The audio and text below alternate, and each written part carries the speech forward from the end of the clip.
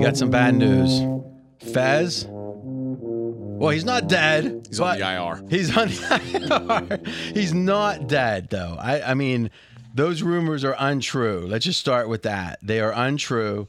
And what I would say is, this is how I'm feeling about this show we just did. Hello, is everybody watching? Before I get the party started, you know you want to be invited. Step right up and get a little dance. Because I felt sick before, but then AJ's stubbornness about his Chargers got me so worked up that I'm energized now. It's almost like, when someone can't get worked up after brain surgery, they might have a stroke or something. I kind of felt like you were trying to get me worked up. I was like, oh, what if he has a brain aneurysm on the air? That'd be great for download numbers. But it didn't happen, did it? No, it did not. I mean, very strong. It was a demolition, I think it's fair to say. Okay. What do you think, Scott? When we went head to head, how would you compare it? I judged the fight 29-27 in favor of RJ. All right. But there was one round, 2-point must system? Yeah, but there was one judge, thoe, that had it 28-27 for AJ. So, Herbert was in the crowd judging. This is he had an AJ smiley face on a stick. Doesn't matter. Dana White's happy because he's going to get a rematch. All right, it's been a good pod. We got Fez's picks. We go through those. We have some debates. Scott and I enjoy sharing an opinion on one that I thought was real strong. And AJ, for the heat I'm giving him, is off a 5-0 week. And Fez is off a 5-0 week. We made sure he went to the doctor. If he wasn't at the doctor's, we were going to make him come. He went, so we got to let it go. Now, quickly, we got a coupon for you. It's called Dream23, 23% off. One per customer, good through Monday. And that's good on anything, including the just released 2023 All Access discounted subscriptions. So think about it. Anyone you want, you can have every freaking play from January 1 to December 31. 365 days. Is next year leap year?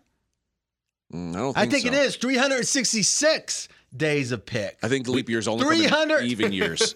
But they only... It's 66. They only get the 365, though. We're not giving them the free day. No, I am. Oh, okay. So if you get Scott Seidenberg, you won't get February 29th. Can we confirm about leap year, please? 2024. Yeah. All right. So next year, you'd get 366. Here, you only need 365. You know what? Here's what I'm going to do. This sounds crazy, but I'm just going to do it. If you email in with the following code in the subject line, all right, send it to Tom at pregame.com. Tom, T-O-M, at pregame.com. Put leap year in the subject line. And if you buy the 2023 All Access, I'll give you January 1st, 2024 for free. Well, it's a big So sports now day. you get 366. That's a huge sports day. You just gave them the Rose Bowl next year for free. Yeah, so it's better than Although freaking leap year. college football playoff might Better be than expanded. freaking- We might not have the Rose Bowl on January. It's going to be a big day. You Yeah. know that? Yeah. And just because of people sassing me, leap years on even years. Okay. Well, I'm going to make my own leap year. I know a lot of stuff. Oh, my head just hurt. Right. All right, that is true, though. 2023 All Access. And with the special email, Tom at pregame.com, put leap year in the subject line. That's all you got to say. If you have any questions, whatever, go for it. But you can use the coupon DREAM23 and get 23% off the already super duper discount. This is the cheapest price you can get per day ever. It really is. So when would I have bought it and got the best bargain? Now. Fez, AJ, whatever. And if you want somehow more than one, email Tom and tell him that. He'll give you an extra big discount if you wanted more than one. All right, and remember, it's Dream23, and let's see here. Now, if you look at it, that 23% off comes out to about $400 in cash savings. And then I'm going to give another bonus. You're going to get the rest of December. I'm going to throw that in too. Screw it. It's the season of giving. Yeah, I don't like that generally, but I am in this case because it's my listeners, our listeners. RJ Claus. And if somehow, some way, you already have access to the one you're going to buy, and I've never done this. I don't think anyone ever has. We'll give you the rest of this year to anyone you want. So let's say you got AJ, all right? Or let's say you got AJ now and you buy AJ for the year. Okay, you're going to get the 23% off. You're going to get the January 1. But then you could say, give me Scott from now through the end of the year because I already got AJ. So you get anyone you want if you already have access to the one you're going to buy for the rest of this calendar year. And you get the one you buy January 1 next year and the other 365 days. And 23% off. Use Dream 23. Nothing more to really say. Quickly, College Bowl contest is rocking and rolling. There's $500 in cash for first prize, cash for second prize, and there's extra bonuses beyond the cash. I hate how much cash they gave away, but I told Mary, I said, I was thinking of firing you on air. She just laughed. Yeah. She said in the meeting last year, RJ said it's a bad idea. We did it anyway. And he was like, okay. And so this year, I didn't even ask him. I just did it. So I gave an inch and I took a mile. Yeah. And who gets the benefit from the mile? The people. Just go to pregame.com, hit contest, and it is a College Bowl contest. It's free to enter, and you have $500+. Infinite ROI. Well, yeah, because it's free to enter. Yeah. All right. And back to the code, Dream23, and all that stuff for the all access. This is the time to lock it in. On to the show. Week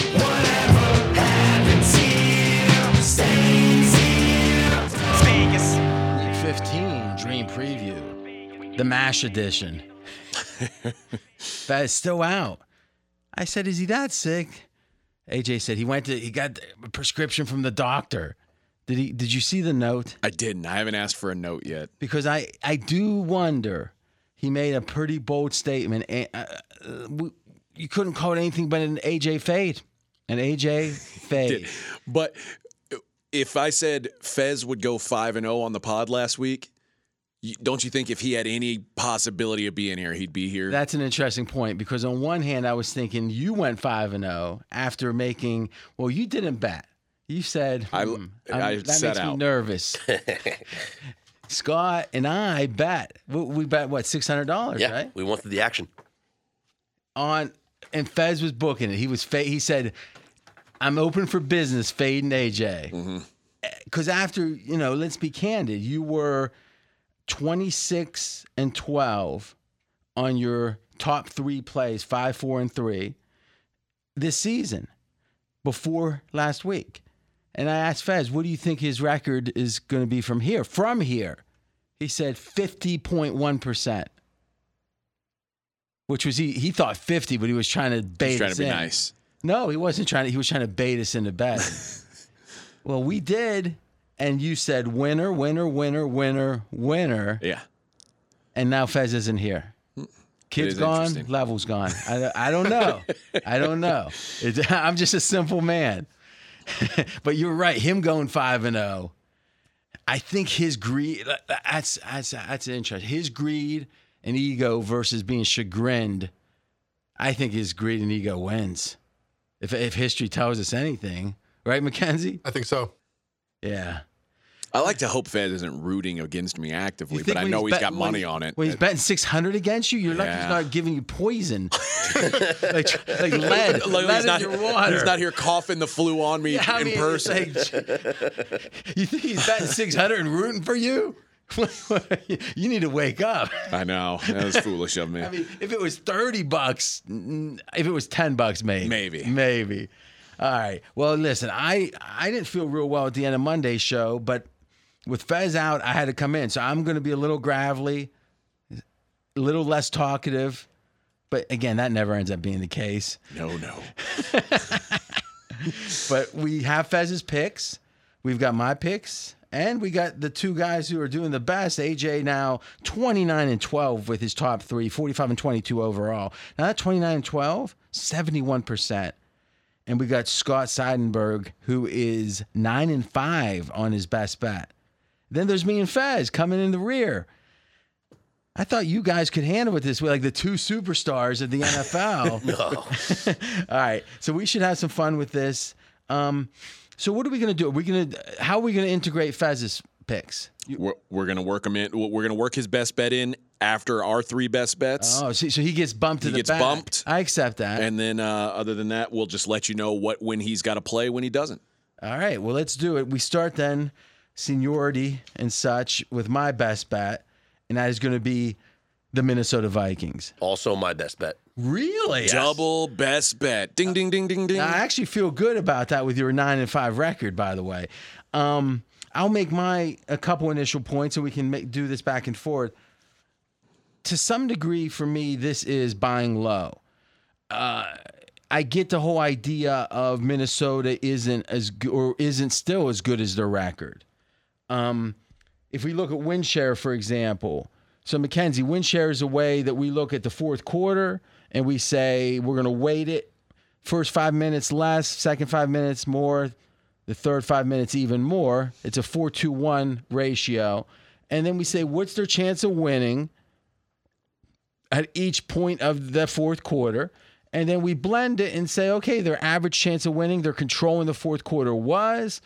And then sometimes people have 100. Let's say they dominate the whole, they're dominating throughout the fourth, and they win. So that's expected. If they have a 0.8 chance of winning and they win, well, they picked up 0.2 of a unit. Or sometimes you'll see a situation like, let's talk about the Rams last week. Right. That was one of the big upsets when it comes to the fourth quarter that we've seen. So what was the fourth quarter control, the win share that the Rams had? They had the Raiders had 88% and still lost. So a 12% chance or control or chance, and they still won the Rams. And that's in all 5 years we've got of this. That was tied for like the biggest unlikely outcome. Yes.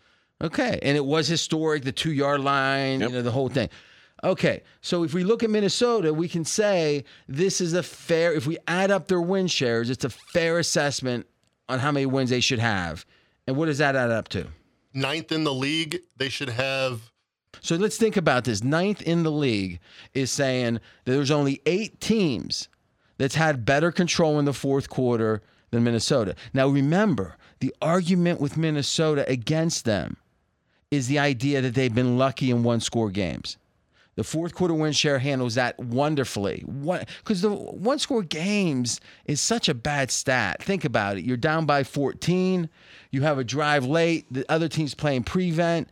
Because if you want to go 8 yards a clip, they're going to be fine with that because clock's running out. With 10 seconds left, you score a touchdown. Oh, look, it's 7 or 6, whatever, because you might go for 2. It's a one-score game. Is that really a one? There was no sense there at all that was... the game was at risk. Right. And other times it is. Mm-hmm. The fourth quarter win share will take care of that. And we're saying the 9th best performing team this season, Minnesota. And how many games should they have won? 7.3. All right. And that's out of 14 games? Out of 13. They should be 7.3 and 5.7 or 7 and 6, something like that. Yeah, so 7.3 and 6, or you're saying 5. 5.7. 5.7. Okay. Now, 9th is better than average. Mm-hmm. 7.3 out of 13 is better than average. But everyone wants to call Minnesota average. And I get it. When they were 10-2, the idea of them being that good, it was like, no. But people have overreacted, in my opinion. This is about the 9th or 10th best team in the league. And the 9th or 10th best team should not be laying only 4 points to Indianapolis at home, with maybe the best home field in the NFL, and they have redemption on their mind. Yeah, so as far as those power rating points are concerned, you just look at Fezzik has these teams as 2.5 points apart. So if we give them 2.5 for being at home, now we're talking about a 5. I'm saying Minnesota gets 3. I mean, they might be the only team that gets 3 right now. Yeah, okay, so then it's 5.5 is the line. Our pregame research in terms of our look at what the score should be and the margins. In the prior games. Yeah, we have them 3 points better than Indianapolis. Okay. So that means the spread should be a 6-point spread. And the fact that Fez's and our numbers line up, that makes them both stronger. Yes, and you're right. It's a bounce-back spot for Minnesota. They can clinch the division with a win here, and that's an important factor. Don't leave it to the next week. Don't leave it to the week after. Get the job done at home right now. Clinch the division and erase all the sour feelings from last week. And since 2015, Minnesota, after a loss, when playing at home, the most profitable team in the NFL, 19-6 ATS. Now, when is that from? Since 2015. Okay. After a loss and playing the next game at home. And my biggest question is, can the Colts, who have the second lowest offensive production in the NFL, 16 points per game, the fifth worst red zone offense in the NFL, can they score enough to keep up with this Vikings offense? The answer is no. Yeah. Well, if you look at the Colts, there was a Saturday bump, it would seem, energizing the team, energizing the O-line, it seems. Or maybe it was good critiquing of the O-line. But last game, they lost by 24 points against the spread. That's ATS margin. And the game before that, 9.5 points against the spread. So this is a team that's losing. Now, they are off a bye. Let's keep that in mind. But the Cowboys game, and again, after seeing what the Cowboys did or didn't do against Houston, that Colts demolition it seems even worse for Indianapolis. And when you're down 35 points against the spread the last two games, effectively, almost 35, I think the Jeff Saturday honeymoon's over. Now, they're off a bye, but is this really a coaching staff that's ready to use that bye effectively? Remember, byes can act as, and you guys are college football specialists, so you can explain this to people or give the college insight. The question becomes, oftentimes in byes late in the season in college, if a team's losing, it's hard to get them back focused. Yeah. And I agree. And it's only extreme cases in the NFL when you have an erratic owner, a coach that shouldn't be the coach. I mean, even if 1 out of 5 of those Colts players are a little disengaged, what kind of effect does that have? So to me, you got a team that is got a lot of winning behind them that just took some lose. And listen, that game against Detroit, they could have easily won that game. I mean, we look at it now like, oh, Detroit was favored and Detroit won. Dalvin Cook fumbled on the 3-yard line, changed the whole game. And I'm not saying that takes away from, I'm just saying Minnie wasn't dominated in that game. I think. And Detroit kicked the field goal at the end, so the score is a little, the score shouldn't have been what it was. Which affected the teaser. A lot of people. Yeah. But I think it's fair to say Detroit right now is playing as a top 10 team. 8, 9, 8's a little high, 10, 11, 12. And if that's what Minnie is, which we think, 9, 10, 11, all of a sudden now it makes sense that in Detroit, which Detroit does seem to have a real strong home bias, right? And on the road, they're not near as good. Minnie not near as good on the road. Minnie not a good defense, so an offense that can take advantage is going to score. Now Minnie's got to score every time, but Indianapolis doesn't have that kind of offense. So to me, this is an excellent game. If this was what would this line have been 2 weeks ago? Oh, Colts. Vikings at least 7. I mean, I think in the 6 range, if not, even that high. And that was the look ahead, -6. Okay, that's interesting. So the look ahead was -6. Wow, now this is, I didn't see that, and now I am. That really makes her case even more, because if you think about it, what's happened since? Well, the Colts have continued on their bye, so nothing. Right? It's not like practice reports are saying something's good, and Minnie lost a game, which maybe seemed kind of bad to lose, but really was more of a coin flip, and it wasn't a coin flip by fourth quarter win share, because they had the fumble they did. That's you got to always remember. How should the game have been played? How was the game played? The fourth quarter win share tells you how it was played. But with Dalvin Cook and that fumble, we're saying, well, it could have went this way. Well, yeah, because it was 14-7 Detroit at the half. It could have been 14-14 at the half. But I like it better that they lost. Sure. Because now we're only laying 4 and they're extra motivated. Yes. Yeah, a couple, and I don't like the Colts here, but just the notes that I had to play devil's advocate. The Vikings missing some key guys on the offensive line, center and left tackle on a short week. And this is a Saturday game, so it's outside of the routine for Kirk Cousins. Still 1 o'clock, though. First of all, that's an advantage. That's an advantage for the home team. Correct, but we always talk about Kirk Cousins, 1 o'clock. That's when he plays his best. When it's not 1 o'clock on Sunday, Kirk Cousins not as good. So it's 1 o'clock on Saturday. Yeah, that's Still wakes up at the same that's time. an interesting point. Is no other time that it's not a Sunday game is it at 1 o'clock, right? It'd have to be on Thanksgiving. Would be the only other time it'd even be an option, I guess. Yeah, so thus it's not a vast, almost always. So that's an interesting question. I'd rather this game be on Sunday. But if the choice was Sunday at 8 o'clock or Saturday at 1 o'clock, you take Saturday at 1 o'clock. Exactly. Yeah. Exactly. I agree with that 100%. Kevin Cole had Detroit winning by 1 with his adjusted score, and pregame EPA said Detroit by 0.7. So that coin flip doesn't seem crazy. No. This line, we talked about a couple weeks ago. A couple weeks ago would have avoided the Colts losing against the spread by 24 and by 9.5. And thus, in theory, man, this would have been so much. Minnie would have looked a lot better, but so would the Colts. If anything, I think the Colts have looked worse in the last 2 weeks relative to expectation than Minnesota, because Minnesota's expectation was they're not that good. They're an average team, and they've played like an average team. The Colts have played like one of the worst teams in the league the last 2 weeks. There's no way that's not more of a downgrade. I just think people are sick of Minnie because they've lost some money on him. I mean, let's be honest. If you were a square better, you might have taken if you're me, with my 2-star last week, I like Minnie. So I'm going back to the well. Closing thoughts. Are the Cowboys 7 points better than the Vikings? Are the Cowboys 7 points better than the Vikings? All right, now let's think about this. So when the game was in Minnesota, Dallas was like 2.5, if I remember. Mm-hmm. So that assumes about 5.5. Now, in the time since, Dallas hasn't looked great. Minnie hasn't looked great.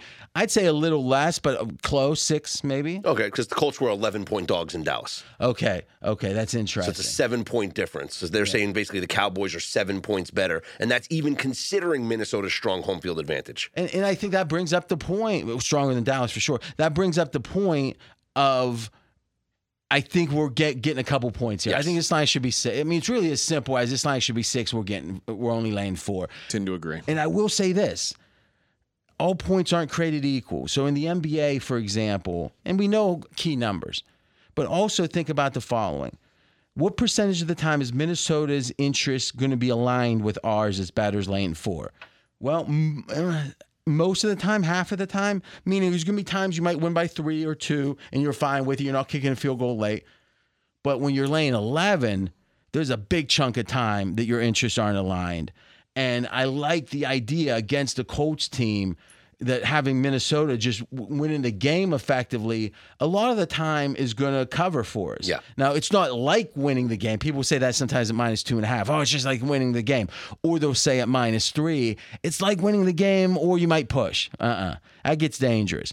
But in general, a lot of the time, Minnie's motivation and the bettors backing them's motivation is going to have the same desired outcome, desired effort. And I like that so much more than laying 11. When we see that all the time, it gets pretty random at the end. Look at that Bills-Jets game. Yeah. Got pretty random at the end. A game that the Bills were in total control of and still couldn't cover 9.5. As you keep saying. I'm not sure about that. Their next game is Christmas Eve at home against the Giants. That's their last home game. That's a Christmas Eve. A lot of outside noise going on.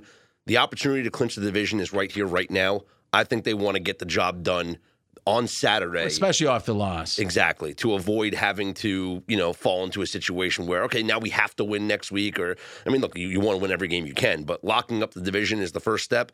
And I think they'd rather have it done on Saturday than push it to any further week. If you look at Minnesota last 3 games, they lost against the spread by 8.5, won by 6, won by 4.5. This is a team that's not playing extra poorly. But what games were on national TV? The Dallas game, and then this Detroit game had a lot of interest. The other games, not as much interest, and thus it doesn't have the same effect to the narrative. Okay, that is officially best bet for Scott Seidenberg, best bet for me, RJ Bell, on Minnesota, laying the 4 in the contest. Markets 4. Okay, next we got AJ's best bet, and it actually agrees with my 3-star Chicago Bears. Yep, Chicago Bears +9. No doubt, Jalen Hurts is playing at an MVP level, but the Eagles have to be at the absolute peak of their value right now, and then they're catching the Bears coming off a bye. Value, you mean their in the price. market? Yeah, their price. The Bears are coming off a bye at home. This number is just too much. The Bears have been good, much better at home. They beat the Niners at home. They beat the Texans at home. Their next 4 road games, they've lost by less than 5 points per game, and that was against solid competition: Washington, Miami, Detroit, Green Bay. So what's their away numbers? That's what I was saying. Oh, their away numbers are poor. Their away numbers, they're well below, they're well below 500 ATS on the road. But I could see, and the Packers cover was very fortunate, by the way. The Bears should have covered against the Packers. I could see the Eagles getting up big and then letting the Bears in the back door, much like Minnesota did. The Eagles. Well, that's not the way you want to handicap it. I mean, you can say that as a bonus, right? But if you expect the Eagles to be up big, then we should wait and play it in game or play it at halftime. Well, given the way the Eagles have done in the second half versus the first half, I don't think it's that crazy. The Eagles and the Chiefs have both had a habit of getting a big lead. Well, I and then letting that. it go. But if you knew for a fact the Eagles were going to be up 21-10 at halftime, do you still want to bet this? Yes. Well, that's wacky. That is wacky, I think. Because if you think you got a 55% play now, it's not 55% at that point. Up 21-10, you're up 11, laying 9, and you got the whole second half to go. You're going to be a small favorite in the second. I mean, you're about 45% there if you're lucky, even if we assume there's a propensity for Philly to do that. But I think with Philly doing that in the second half, that's something that once the narrative started, it kind of ended. Where it got in their minds, or who knows what. Maybe it was just fluky, but Philly hasn't really dominated the first half as much and then let up the gas in the second half. That said, I think it's fair to say that even if things go poorly early, some history tells us maybe there's a comeback is in the mix. Yeah. That's fair to say. And then the matchup is great for the Bears. The Eagles still 23rd in DVOA against the run. The Bears lead the league in run plays. They run 58.6% of the time, and they are the most successful team running the ball. 5.4 yards per carry, best in the league. I think this game should be lined probably around 7. I feel like anything over that is gravy. And also, I think we have to consider Philly has look ahead to the Dallas Cowboys here. That game next week is that's the biggest game on their schedule. They beat the Cowboys, they win the division. If they lose this game, doesn't matter. As long as they beat the Cowboys next weekend, they win the division. So I could see the Eagles in a flat spot here. And I think from a stylistic standpoint, from a matchup standpoint, I think the Bears have a lot of advantages. And then the number 9, if we do the home field flip, you're getting into like 13 and a half points for the Eagles at home. I don't think the Bears, especially the second half Bears. The question is, are the Bears, is the Bears the Texans? Well, no.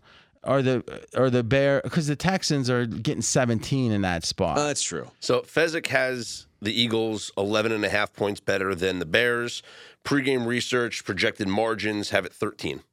Okay. So now if you do, let's do the 11.5. Now, here's the thing you got to do that we talk about a lot, but we don't take the time to explain it too often. Let's do that now. What you want to do whenever you have a spread above 7 and you look at the power rankings, and you're saying 11.5, right? That's Fezzik's power. Yeah. So what you do there is you say, all right, 11.5, and then what I'm going to do is multiply that by 0.75. And what we're saying is we're going to look at the first 3 quarters as legitimately the team's playing hard. They're not trying to sit on the lead. All right? So if we go 11, get out the calculator, 11.5 times 0.75, that comes to 8.6, let's call it. Okay. Then what happens is you say, the fourth quarter is usually going to be about even. Right? If you have a team up by, a big favorite up by about 10, you're going to be even in the fourth quarter in game. But let's say even -1 for the better team. So you go up to maybe 9.5. So there is a diminishing return in the power rankings because the power rankings assume the teams are playing hard the entire 4 quarters. The better team isn't going to be playing hard oftentimes when they're up big in the fourth. They're looking to cruise. right? So, and we've seen that for the Eagles over the course of the year, maybe not as much lately, but, they've had these vendetta games, right? Tennessee was a vendetta game because of Brown, right? They had an in-conference or in-division game against the Giants that they were up for. Now they get the Cowboys next week. This is the one flat spot you would say in the last month. I meant, where you would make the case it's been in division or it's had special meaning. No special meaning here, right? Now, it worries me a little bit, and I'd like to see if we have any data on how good does Philly do against running quarterbacks. Because what concerns me is Jalen Hurts is a running quarterback that they practice against all the time. Now, obviously, they're not going full bore, but still, it just feels like... So Kyler Murray, 4 carries, 42 yards Okay. when the Eagles played against the Cardinals. That's the only running quarterback that they played. Okay. Well, 10 yards a carry is not bad. Only 4 carries isn't great, but, Fields runs... And Fields, in a way, is different, where he runs between the tackles in a way... Now, he did miss practice because of illness today, all right? And this game Sunday, right? Yes. This isn't Saturday. Yeah, okay. Sunday game. That makes me feel better. In that Cardinals game, though, was that the game where the Eagles were... No, I thought that there was one game where the Eagles were losing and then they scored 21 unanswered. No, that wasn't it. Eagles were up 14-0 in that game. Would Daniel Jones count as a running quarterback? For sure. In fact, he's probably the most like Justin Fields. He had 4 carries last week, 26 yards. Yeah. So here's what puts me over the top with my 3-star. And listen, I've been a pro Eagles this year, to my detriment to some degree because I'm on them a lot and I was on them in the Washington game. But this trend is very interesting. You have a team who has a winning percentage better than 86%, all right? And it's late season. It's week 13 or later. It's not the playoffs. And then there's a couple other conditions that don't really matter. They're kind of tighteners. Things like, the ATS margin couldn't be better than 21 the prior game for the better team because sometimes they get really rolling. They want to keep it going. They got to have more than 3 days rest. So there's, a couple different little tighteners. But generally, it is an away team with a winning percentage better than 86% week 13 or later. In fact, Mackenzie, run that just by itself. Cool. Away team winning percentage greater than or equal to 86% week 13 or later. And playoffs, no. And this is the record since 2005. And this is Philly in this case. Loser, loser, loser, loser, loser, loser, loser, loser. I'm going to keep going. Blah, blah, blah. 26-1, 1-26. Now, unfortunately for me, the only loser was last week because the Eagles and the Giants game were exactly in the same spot. Now, by the way, this is 9 points per game ATS margin, and the only time. And the amazing thing, these teams actually, the average line in this game has been favored by 3.5. And they've lost the games by 5.5. These are these huge winners losing games. The theory is you got a lot of things locked up. You got a great record. You're on the road. It tends to be a flat spot. So now you could say, it lost last time. Yeah, it was 0-26. Now it's 1-26. Just for principle's sake, I got to play it again. Because if I back off now, that's the thing about trends or systems in this case, which are league-wide. If you believe in them, losses shouldn't bother you. Now, at a certain point, losses start to have you question the premise. But 26 in a row and then a loss doesn't do that for me. Or in this case, a win because we're fading it. If all we said was 86%, week 13 or later, and away, it is 21% against the spread. That's 16-59, and that's 6 points per game. That's with no tighteners. No tighteners. So, and if we look lately, let's look at just the last 5 or so. What do we got going here? So, last game, as we said, was the Giants, which was a winner for the fade. Then it was loser, loser, loser, loser, winner, loser, winner, loser, loser, loser, winner. Loser, loser, loser, loser, loser, winner. And in this instance, we're looking for a loser with this trend. Yeah, because we're fading. Yeah. Exactly. No back-to-backs, huh? So, that's a good point. No back-to-back wins. Yeah, that's good. So, in general, when you got something that's 6 points better, you trust it. But what I like about this is it's so logical and it's so simple. I mean, I've got tighteners on it that we were still live for, meaning the tighteners don't tighten it away.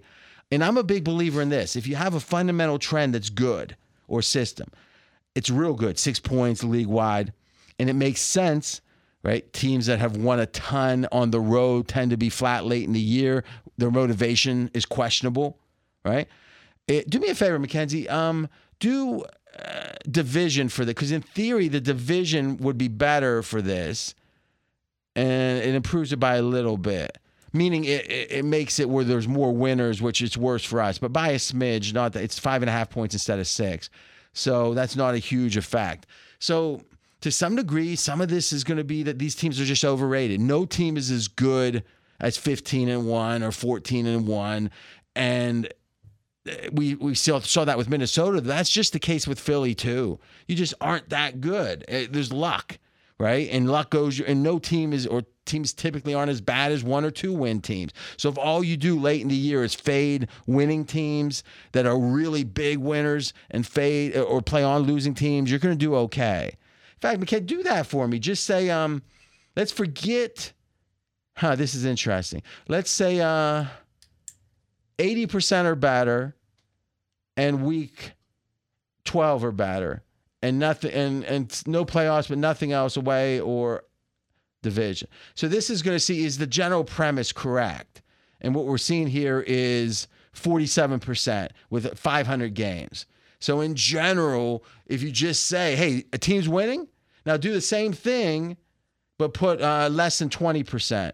We'll do, what's that called? The Petterberg or something? There's like some 80-20 on the time. Okay.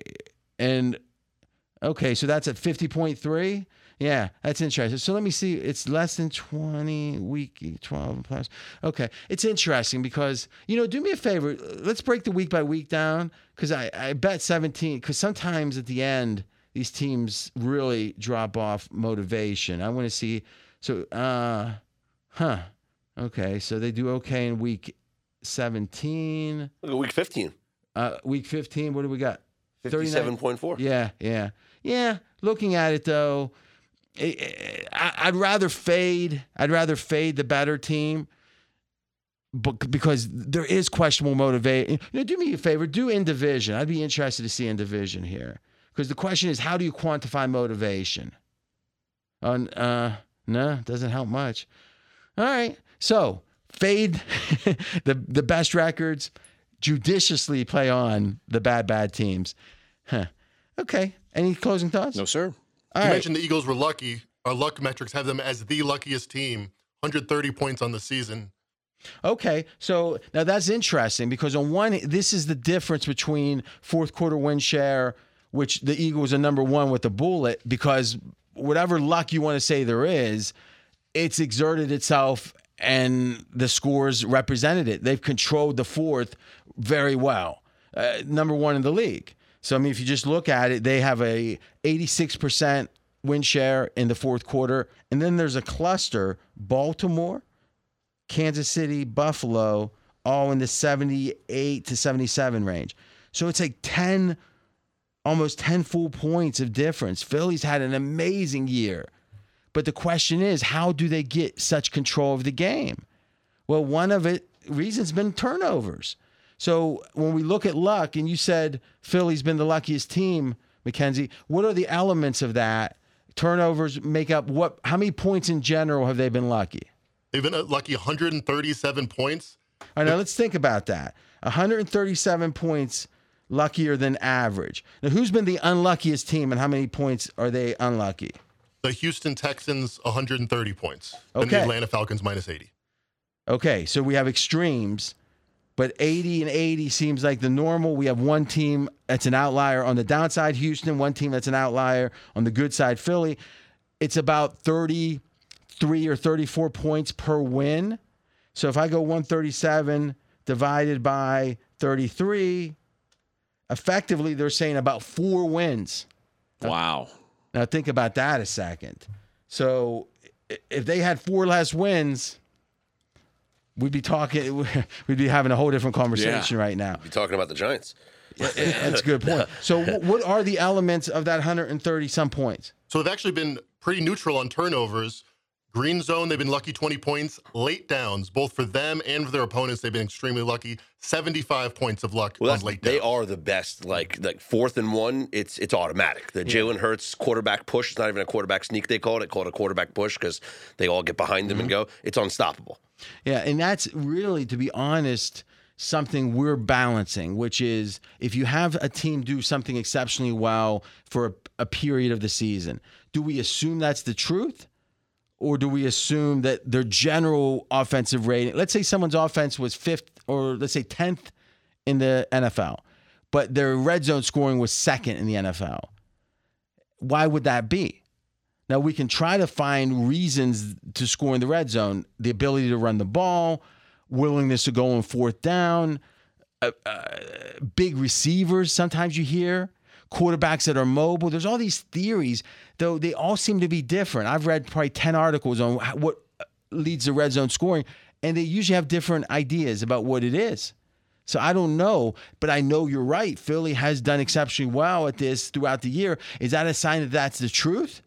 Or is that the sign that they've been fortunate? I think it's probably a combination of both. Yeah, I would lean more towards...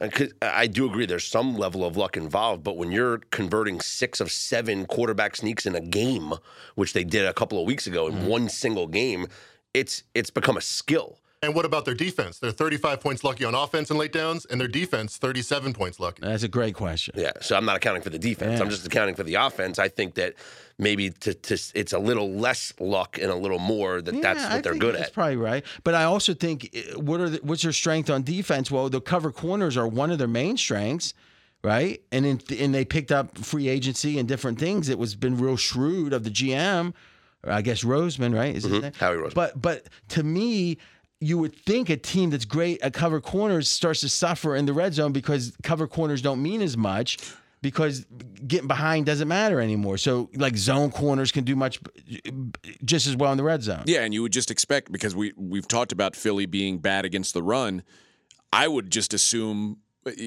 blindly that if you're bad against the run, you're probably bad in goal line situations or red zone situations. Ability to run seems to be one of the reoccurring themes of what is important on offense in the red zone. So what we've been doing is saying so right now, Mackenzie, more than 11 weeks in, if you had to explain what our assumption is for Philly when it comes to, let's just say, red zone scoring, it's based upon what? 50% is the league average, and 50% is a combination between their performance in that particular category, late down or green zone, and 50% their general offense. Okay. So we're saying a quarter is how they've done year to date in the red zone, which is accounting for what you were talking about, but maybe not enough. A quarter is how good their general offense is, and a quarter or half is how good the league is, because the theory is people that are outliers are teams are typically not that extremely outliers. Part of me thinks it should maybe be a third, and third right now. But again, what we can do is we can wait till the end of the season when the truth has exerted itself even more, and then kind of say, okay, who looks lucky? If it's the teams that do well in the playoffs, maybe we got to start waiting this season more, right? And if it ends up being some of the teams that we think were lucky lose earlier in the playoffs, then all of a sudden it kind of seems like we were right. So it's going to be a fine tuning process.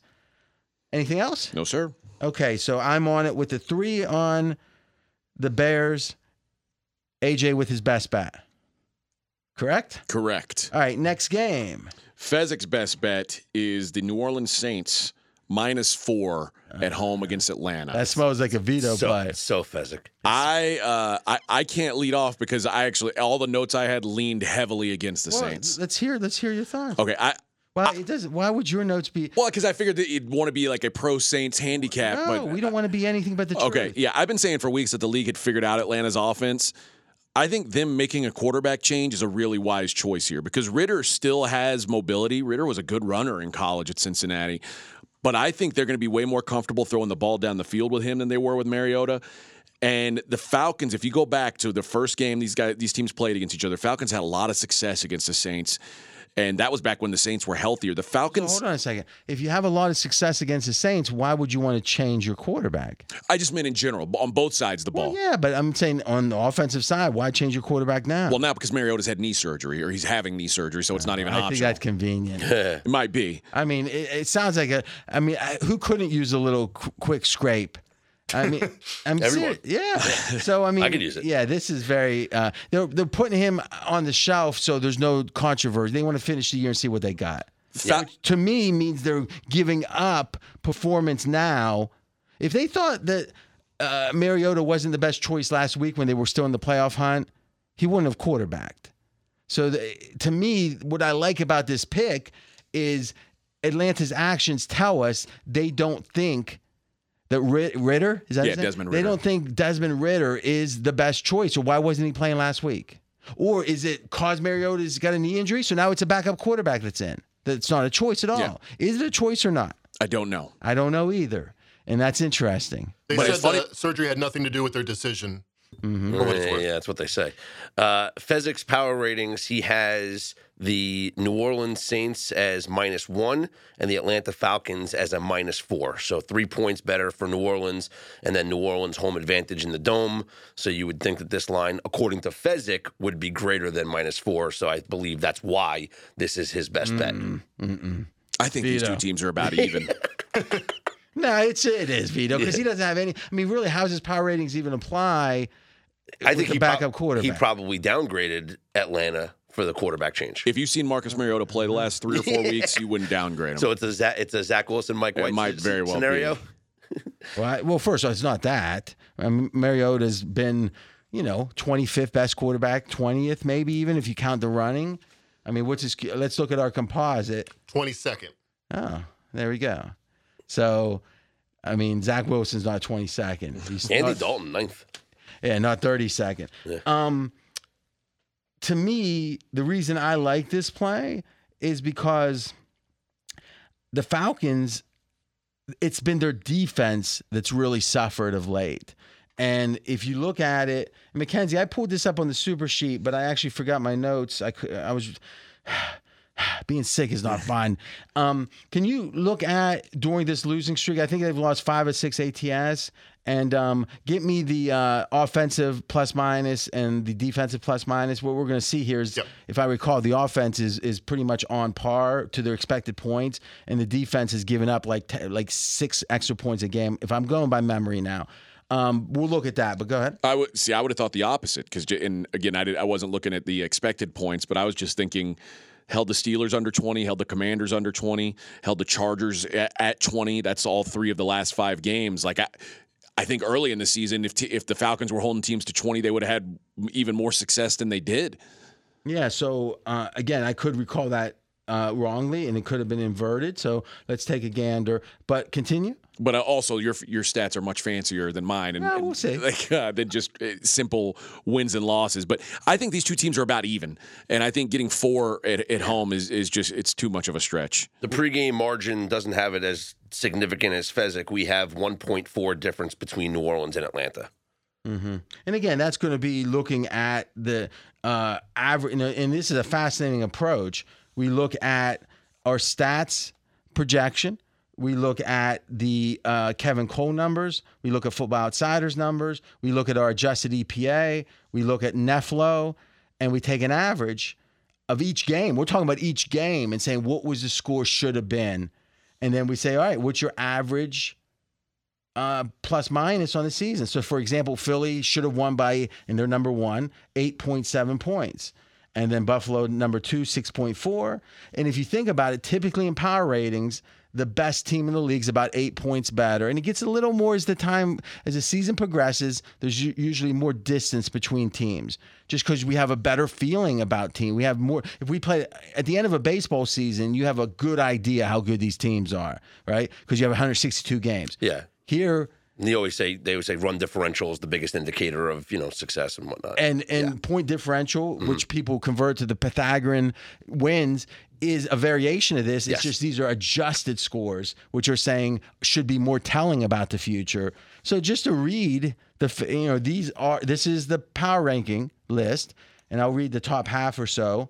Tell me where it feels wrong. Philly, Buffalo, Cincinnati, Kansas City, San Francisco, Dallas, New England. That feels high. Higher. It's interesting. Baltimore, Miami, Tampa Bay. Feels high. Cleveland. Feels high. Well, everyone. I mean, every advanced metric's on Cleveland. So, no, I hear you. It's just there's no way it could be avoided because it's what everyone thinks. Now, is it right or wrong? I don't know. Seattle, Jacksonville, Jets, Detroit. Remember, Detroit's blending the whole year, right? Yeah. You want to take the last 6 Same with games? Seattle. Because right now I'm thinking, Seattle feels high, but then you take into account what they did early in the season. Shit, Right. yeah. I 'cause they were mean, so 12, bad. 12, I can't imagine them being lower than 12. But right now, Jacksonville's probably a favorite over them on a neutral just because Jacksonville's playing better. Detroit's certainly a favorite over them on a neutral. Yeah, I think so. Well, and probably Jets are too by a smidge. Now, if we go in reverse order from the bottom, Houston, Chicago, and again, that's the whole season, Indianapolis, Arizona, Rams, Atlanta, Carolina, Pittsburgh, Giants, Denver. This all makes the Giants might feel a little low when you blend the whole season, I guess. Well, but that's the thing is Fez had the Giants like at 20 when they hadn't lost hardly any games. Yeah. And I think that's proven out to be true. And, He's got him at -4, which is the 4th worst team in the league. Yeah, and if you think about it, when I say him, it can be the analytics. He's using analytics, he's using other things. In general, it's always going to be right, or almost always going to be right. Not always, but almost. But the question is, to what degree? What I think people tend to do is they get emotional stake in it. Giants aren't any good. Minnesota ain't any good. And I think that's one of the reasons Minnesota was a good pick for us early in the pod here, because I think that, they maybe are an average team or a little better. But an average team or a little better should be more than 4 at home, especially with great home field. But there's just an anti-Minnesota sentiment. And I think the Giants have gotten that too. And a lot of sharp money was on the Giants last week. I was on it, but a lot of sharp money certainly was on it at 7. And some, not so sharp. Oh, just tease it. You're a homer for the Giants. A loss is a loss. I tell you this, you came off the Giants at different points, which tells me I like that opinion, meaning that if someone's a homer but they will be off a team, I think it just means they have good insight, right? The guys that are always on the team. All right, so the Falcons 1-6 ATS run. And so you were right, AJ. I had that flip. The defense. Well, no, wait. Yeah, giving up more. So I'm right about that. Okay. Yeah. The defense has given up 5.5 more points per game during this 7-game run than they were expected. Now, what's expected? Imagine the line's 4. Total's 44. What's the expected final? 24-20. Right? You can impute a final score from a total and a spread no matter what. It's simple math. And it's a valuable thing to do because then you can say, how is this team doing? That's their net margin. And where is that margin being affected, offense or defense? In this case, the offense has actually exceeded expectations. So now you're taking away, and this is just the last 7 games when they're 1-6. So when you're exceeding expectations on offense, but you only cover once out of 7 games, it's the defense. Yeah. Well, they got that same defense. Yep. But now they got a rookie quarterback. Yeah. So Fez's or Vito's pick makes a lot of sense to me. I probably will be part of our card for the Super Contest. Next game. That is your 4-weight, and it's a crossfire with me. You should not be surprised. Oh. Now, usually I would have no problem with that. But this year, and plus now I'm really conflicted. This is only my 2-weight. Okay. Only my 2-weight. All right, you go first. I'm on the LA Chargers -3. Oh, imagine that. And the Chargers passing offense looked the best it's looked all season last week. And now they get to go against the Tennessee Titans defense that can't stop a nosebleed right now. Tennessee is allowing 284 yards passing per game. That's 31st in the league. They rank 26th in the league against the pass in DVOA. The Chargers are 26 against the run. Chargers are bad against run, but Tennessee has not been that good running the ball this year. They're 21st in rush DVOA, so it's not as much of a mismatch as you would think. The Titans are just still so banged up in the secondary, and if the Chargers offense looks anything like it did last week against Miami, Herbert's in for a massive day. The Titans have lost 4 of their last. Considering Herbert's had one massive day in the last 2 months, gotta be coming though. Well, but listen, Keenan Allen and Mike Williams will be on the field again. Hey, listen, it's wonderful when games don't matter. Sure. I wish there was a way I could say, the last year's income, don't worry about that. I got a flu in November, or I got mono. Or, I only had one $20 million receiver, not 2. Continue. Okay. The Titans started the season 5-2. They've now lost 4 of their last 6. And when you go back and look at who they've beat, they have 1 win this season over a team with a winning record. That was week 5 against the Commanders, led by Carson Wentz. This team has done nothing against good competition. And the Chargers are good competition? Well, the Chargers have a winning record. Wow. Now what's the big wins of the Chargers? Well, one of them was last week. Oh, I know. That's why this is a premium. I know why this is a great opportunity for value going against them. When else? The Chargers' wins have come against... Because you seem to really drill into they've got 1 win. I mean, you're talking like you're a drill sergeant. I got 1 win. And it's like, okay, let's shine the light. Physician, heal thyself. The Chargers have 1 win against a team with a winning record. Okay, so that's an even. It is an even. But somehow you didn't say it. No, you got to say it with that energy. The Chargers have 1 win against a team with a winning record. See how his voice softened lovingly there? You're talking down about Herbert. Herbsy. Give him a break. Here's what's happening. What's the market line right now? 3. Really? Mm-hmm. Go to pregame.com and check what the market says. Looks like it's 3 plus 100. Let's see. All right. But hey, don't let details get in the way. Let me make a few points about Arizona. Or check that. The Chargers. Boy, they should hardly have won that Arizona game. That was a huge win of theirs. That really was pathetic, that game. Boy, if they only had lost that, we could have shut that. But really, all questions were answered last week, remember? I think Sunday Night Football. I value the games where the actual team is on the field. Yeah. And even this game, they didn't have their defense. Let me ask you a question. Is there any other team that you've made excuses for because of injuries? Baltimore, I've made excuses for injuries. I mean, I'm talking in the last, let's say, month. Yeah, I've made excuses for Baltimore. Anyone else? No. Okay. You don't berate anybody else. You have this disdain. You have a personal disdain for the Chargers or for Justin Herbert, at least. No, I don't. I hate it's the same thing as Trevor Lawrence. I got no problem with him. I don't love when people glorify some very, let's be candid, in some ways, average people. There's nothing about it's a guy that sat at Oregon, couldn't win a game. If you watch Justin Herbert throw a football, you will never say he's an average football player. That's his natural talent. You're right. But everything else, I don't see it. I mean, how could you be that good and be that flat at Oregon? I mean, you handicapped them for 4 years. How often were you scared of Herbert? You weren't. No. Well, I'm not scared now. And you know what? Never made the playoffs yet. Did he even play a January 1 bowl game? Yeah. He did? When? Yeah. I believe Justin Herbert played on the runner-up for the national championship when Oregon lost in the national title game. Oregon lost to Ohio State, didn't they? Yeah. That's been like 9 years ago. Maybe I'm wrong. Yeah, I want to see what his main... he actually had a Rose Bowl win, it looks like. Yeah. Okay. Who'd they beat? Like Wisconsin or something? Wisconsin, exactly. Yeah. Oh, there you go. By 1. By 1, okay. So there you go. We can hang our hat on that win. This guy is not a winner. Can we agree? I agree. All right, and thus you want him to win. If somehow Wide World of Sports brings back the Saturday skills events or whatever, who can throw a ball and touch the moon or something, I'll bet on Herbert. If it's going to be winning games, not as interesting. I'll bet on Vrabel, actually. Okay. You forgot about when Justin Herbert won the Red Box Bowl over Michigan State 7-6. Well, I bet some of his receivers were out. Well, opted out.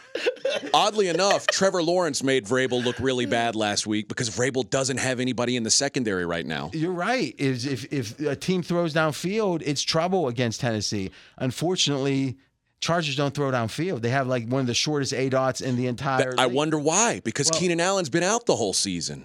I've never seen. Is this Jerry Rice or Keenan Allen? I've never seen a receiver. Is Keenan Allen any good? Let's start there. Keenan Allen's a top 10 receiver in the league. Top 10. Top 10.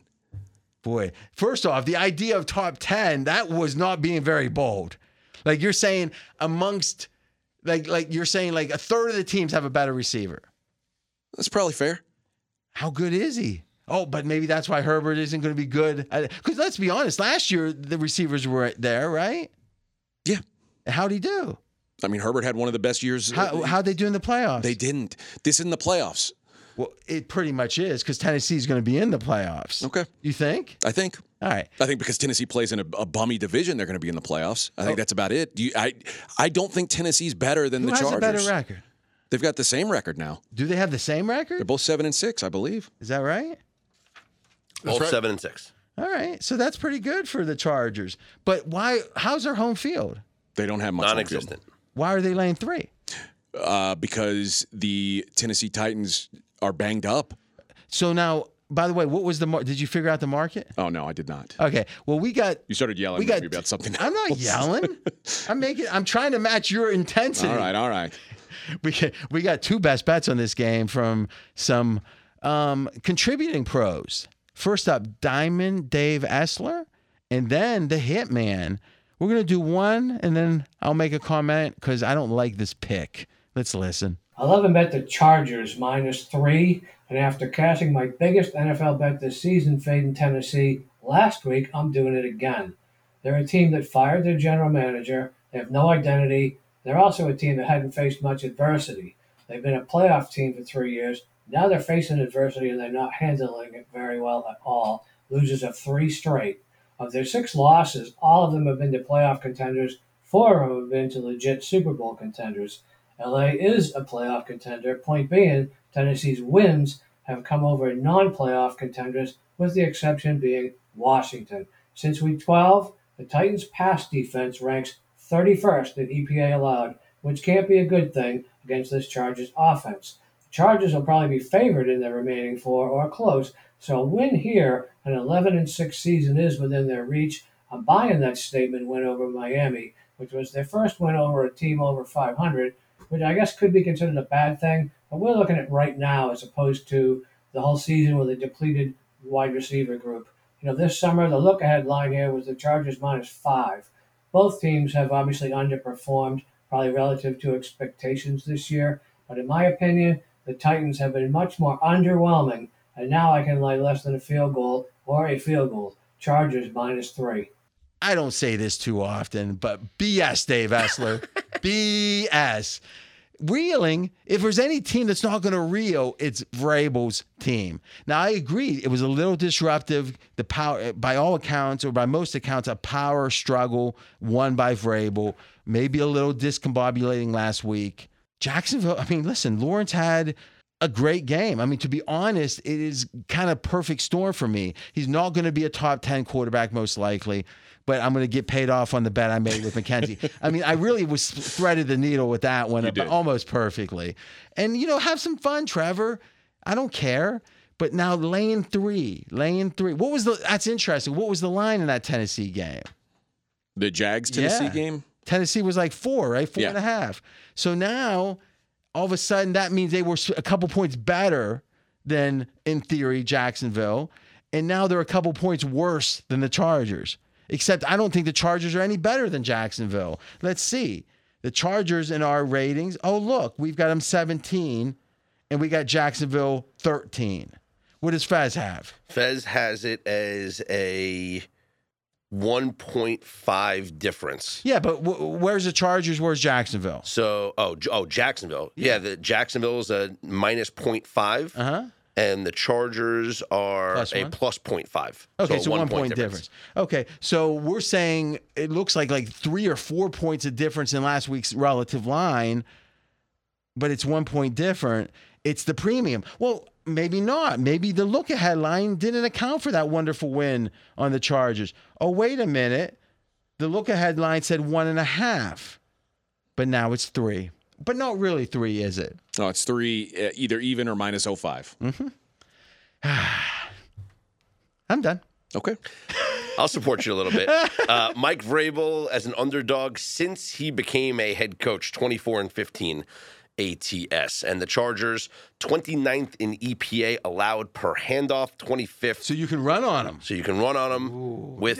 Sometimes you talk about I said that. You said, I'm betting the team lane 3 that can get run on against the best running back in the league. Oh, well, the Titans are 21st in DVOA on offensive rushing, so they're not that good running the ball. No, they're excellent running the ball. It's just efficiency versus usage. They run the ball so much, teams try to stack the box, and they still can run the ball. And the good news is Tennessee's top 2 wide receivers, both out. So if you don't have to worry about them throwing the ball down the field, it makes it easier to stop the run. No matter what happens, we don't really have to take responsibility, do we? We can just say Tennessee's receivers are out. You got anything else? No, I was going to say, I was going to give the DVOA stats, but AJ gave that before, 25th in the league, run defense. All right, so we got the Hitman here. He's been MIA a couple weeks on the pod, but he comes in bucking me? Yep, he's got the Chargers too. Let's listen. Best bet, Chargers minus the 3. The Titans this year on offense have scored on 29% of their drives, only ahead of the Denver Broncos.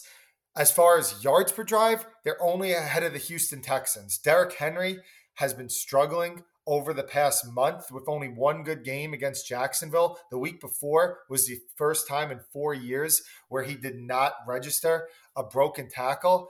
And yeah, I know that the Chargers' run defense isn't the best, but getting a lot healthier this week, getting back Sebastian Joseph Day, Joey Bosa, Derwin James, and Bryce Callahan. You know whose defense is not getting healthier? Tennessee Titans. Cluster injuries to their defensive backs, their linebackers, defensive line with Jeffrey Simmons and Danico Autry. And this is a Titans defense that faces the highest pass rate from opposing offenses. So with Justin Herbert now having Mike Williams back and the rest of his weapons fully healthy, it's a great matchup for Justin Herbert.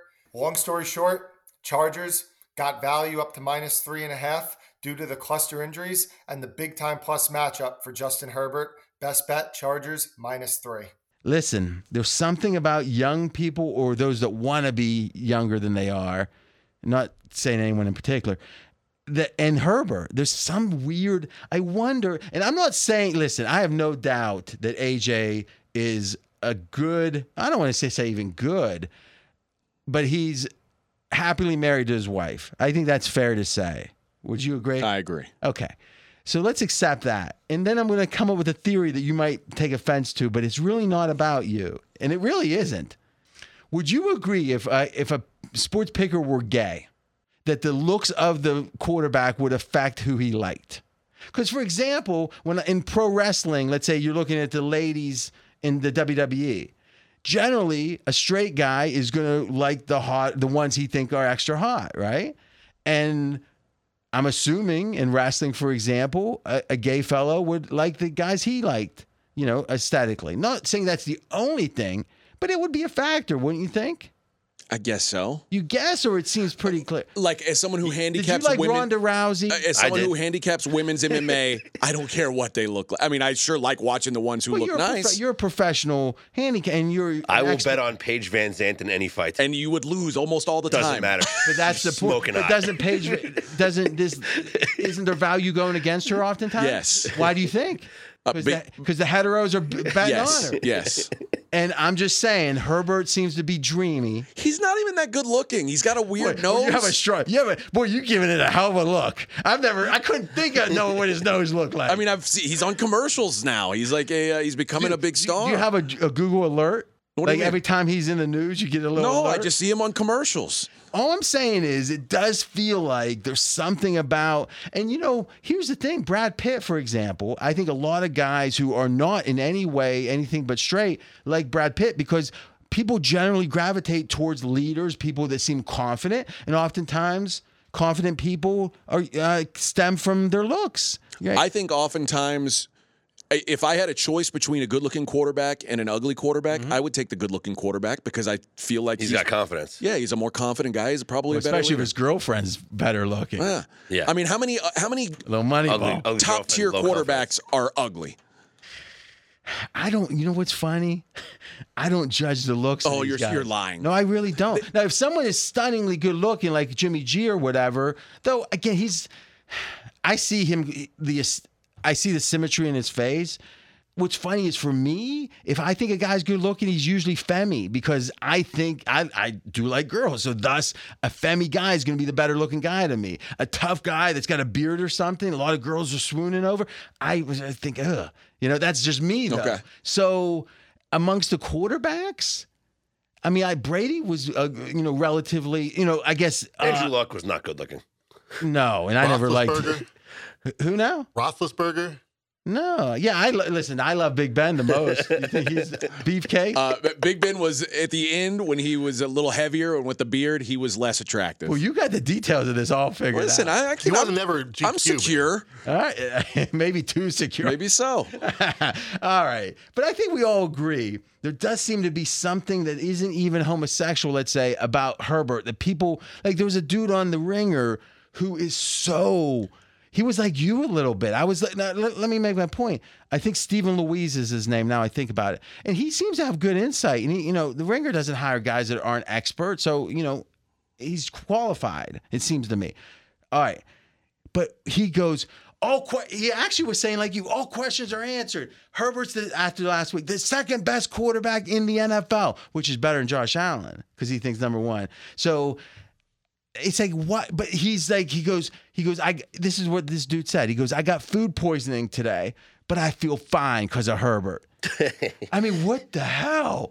You got food poisoning, but you're fine because Herbert had one good game and brought him to what, 7-6? Is that the record? Yeah. Boy, that's small. I really do think people, and this is probably part of why I'm enamored with Herbert. Is enamored?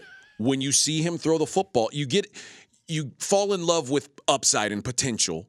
And I've said, if you've got a quarterback who has a mutant ability, that's something that you want. Like, that's something you want. And the way he throws the football, I don't think anybody else can do it. He throws the best football in the NFL. And so I think all he's got to do is tweak a thing here or there, and boom, he's one of the best guys in the league. What did you think of Jeff George? I thought Jeff George was really good at throwing the football. I mean, there are examples, but I'll take that and be wrong. There's probably more examples. Over the guys who can't throw the football like that.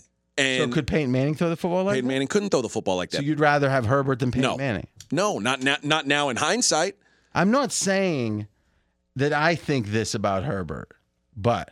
The wickedest man in the world. Oh, you're so negative against him. I don't understand this. He's going to prove you wrong this week. I mean, it sounds like almost the way you were saying he sold his soul to the devil. No. How could you be the best thrower of the football on earth and think that just happened? I mean, somebody has to be it. Yeah, the just one that sells his soul to the him. devil. All right. We got all the opinions, and then we got the right opinion. Take Tennessee. Take Vrabel. All right. Next up, we got his four-way, and this is Scott. It's the Baltimore-Cleveland game. In the game, Cleveland at home favored by 2.5. Yeah, I was a little worried because the contest line was 2.5, and I was hoping to get a 3. But then I looked at the practice report for the Baltimore Ravens, and I'm not worried. They're going to win this game outright. Tyler Huntley's practicing. Mm-hmm. He's going to get cleared. He's going to play in this game. So I'm not worried about Anthony Brown being at quarterback for the Ravens. They're going to have Huntley. And when you look at the Ravens, what they did last week with J.K. Dobbins being back on the field, that running game is now going to be even deadlier than it has been all season long. I thought running backs don't matter. Well, J.K. Dobbins, 15 for 120 last week, certainly mattered.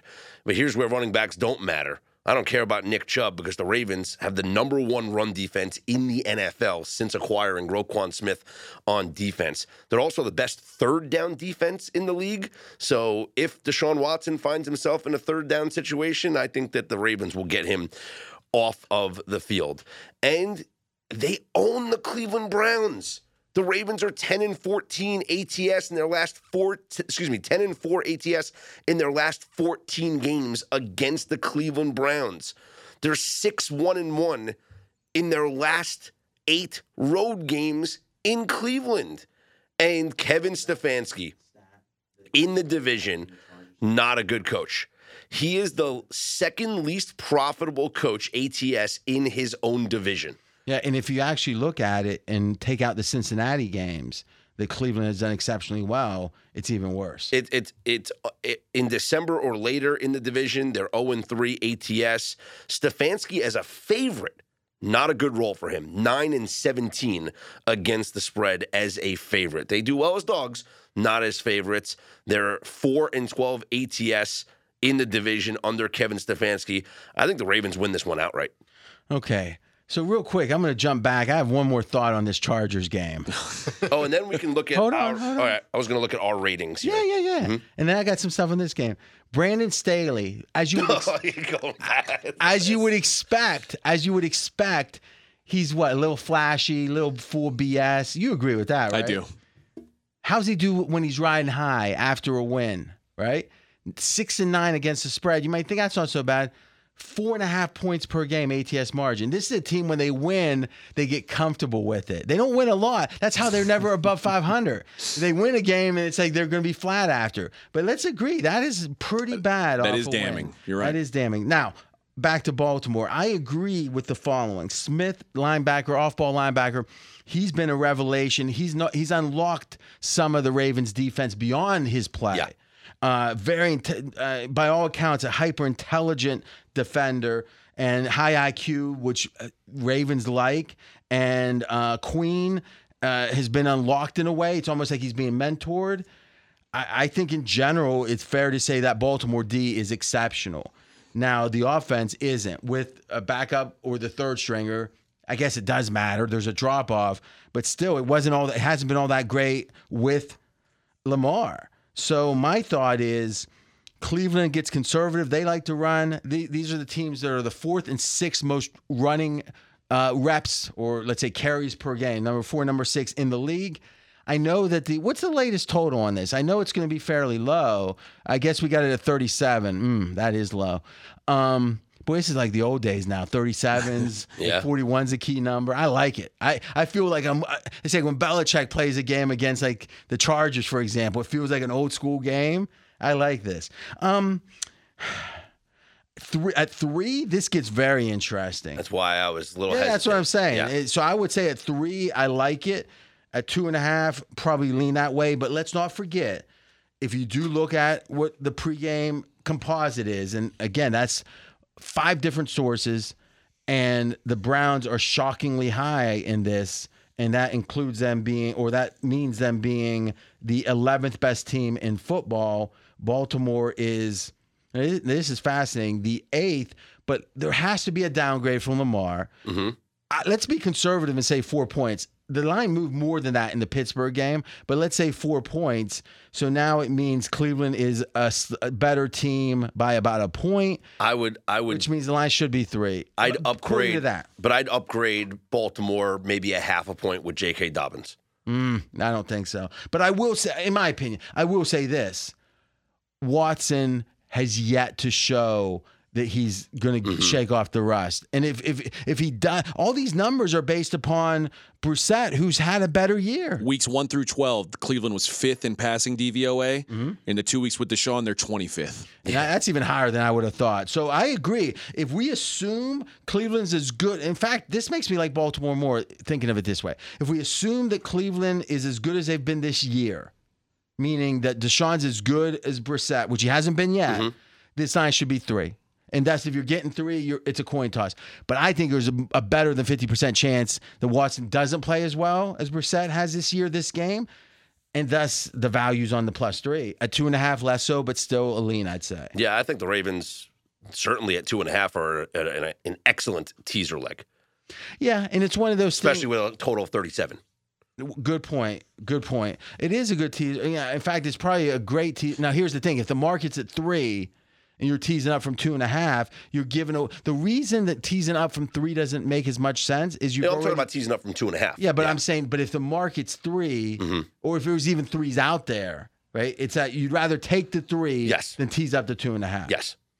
Anything else? The Ravens last 5 seasons, 30-17 ATS on the road, 21-28 at home. ATS. So they had years and years they were so good at home. Yeah.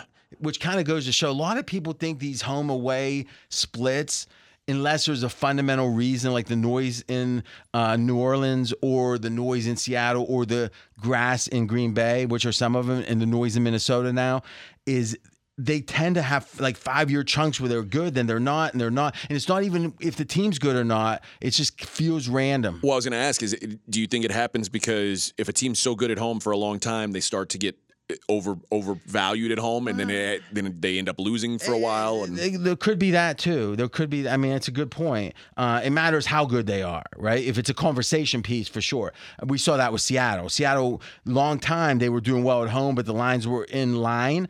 Then they started being like, even if it's against a team that was equal, it was like 5. Yeah. Then it's like, what are you going to do there, right? You're going to pass. All right. Next game, good stuff from Scott. 4 weight on Baltimore. Ideally +3, but +2.5 for this contest. Okay, next up, Arizona, Denver. This is my final weighted play. It's a 2 on Denver, -2.5. 2 weight, -2.5. You guys might have seen over the news wire just a few hours ago, GM Keim taking a leave of absence for health reasons. And it's an indefinite leave. This team is going to get blown up. It seems he's first one. You know the old saying: it's not panic if you're the first one out the door. Well, I don't know what's going to happen, but I know that there's a real. How could there be anything but a demoralized Arizona team? Because by some accounts, he won't be back all of next year, or they're speculating possibly. So if you've lost your quarterback that you just paid hundreds, just think if they hadn't paid him. Which they didn't have to. They did not have to. He'd be Baker Mayfield at this point. Well, who knows what he'd be, but I tell you this, he'd be on a rookie deal in year 4. This is year 4. So that's it. But they already exerted the option, I guess, before. So they'd have him in a 5th-year option. But either way, it'd be so much better than this. Yeah. Because who's to say with that a small quarterback, mobility is key. If he loses, I mean, RG3, that's all you got to look at. RG3 was better than Andrew Luck his rookie year. He won Offensive Rookie of the Year, RG3. And then he wasn't, Well, Shanahan should have never played him in the playoffs. Well, there's a lot. I mean, he wanted to play. How dare you speak ill of Mike Shanahan? No, I don't know. I mean, I hear I want to bench John Elway. I'm not going to bench RG3. He wants to be out there. That was a quote from Thanksgiving. Yeah, when we're getting channeled or something. Okay, that's good. It's an interesting debate, but what we know for sure is that he wasn't very good after. Yeah. But obviously the question is Russell Wilson did not practice on Wednesday. My assumption is he's not going to practice or not play. Does anyone else have any rationale why they think otherwise? Well, it said here that he's advanced enough in the NFL's protocol to participate in some of Wednesday's practice. He's at a part where he's allowed 30 minutes of football-specific exercise. So he was in uniform at practice, had his helmet, did stretching, and he did individual drills where he threw had the his receivers. Helmet. Yeah. That's a sign of what? Like he had it with him? Well, he was in helmet throwing to receivers, but that was it. He had 30 minutes that he was allowed to do football-related things. That's how far he's progressed in the protocol. So, it seems to me that typically when you get hurt one week, you don't play the next. More often than not. Yeah, and I don't see any reason to rush him back. I mean, assume he's at 85%. Maybe he is better than the backup. Do you really want him out there at less than what he's been this year? No. Keeping the narrative going. Now, another thing with Hackett is he's probably going to lose his job. Does he want to roll the dice here? Maybe, I don't know. In a weird way for Hackett, if Rippon can win, it almost makes it seem like it's Russ's fault more. That's why I think that he would rather go with Rippon. Yeah, it's almost like a no-lose situation. Because if you lose the game, it's like I'm without Russell Wilson, I'm without my starting quarterback, and if you win the game, it's told you it was Russ's fault, not mine. Rippon was not impressive. I think it was one game. But I'll tell you this. I think the defense started losing. I mean, is it a coincidence the defense gave up as many points as they? I know KC's good, but historically, Denver has kept KC under control. Now, that was under Fangio. But remember, I guess what I would say is I kind of don't want for this pick Russell to play. Though I think the line may go down. So, if you don't think Russell's going to play and you like it with Rippon, I'd wait maybe and see if you can get a better line. It's not going to 3, right? And my rationale is this. I think that defense is sick of his shit. And I think that I've been predicting a disengagement from them, and I think they would love to win a game without him. But think about, we saw it happen with the Jets, how the team was frustrated, how the team was really losing it and was running the risk of being disengaged. They make the switch to Mike White, and all of a sudden, now they're fired up and they're back into it. Yeah, they lost a couple of tough games, but they played the Vikings and the Bills. Yeah, so to me, this is almost like a cultural play on both sides. I think Arizona is at its breaking point, and as much as we say, oh, maybe Colt McCoy's just as good, looking at the numbers, that's just not the Arizona defense has been so bad recently. And the only good game the offense has had was last game before this most recent game on Monday night, in which it was a start by Kyler Murray, and he had a really good start. And to me, I don't think Colt McCoy's as good as people think. There's a reason he's a 6-year-old backup, I think. And number 2, I think that the GM effectively stepping down, could you say? I don't know. But taking a leave is a sign that there's tumult in the building. And I think in Denver, there's been tumult, and that tumult is now sitting there a little dazed, is what I expect. So that's probably good. I mean, I'm not happy he's dazed, but if I can make money off it, why not? Yeah, you're right. Any closing thoughts? No. I agree with this. Yeah, to me, it's the defense of Denver against Colt McCoy. It's a no-brainer. All right, next up, my Pittsburgh Steelers, Carolina Panthers. Carolina favored by 3. Now, this is one that could have been 2.5. This is my 3-weight, by the way. Your 3-weight. My 3-weight. All right, as a Pittsburgh fan, let me give my thoughts, and then I'll take my leave.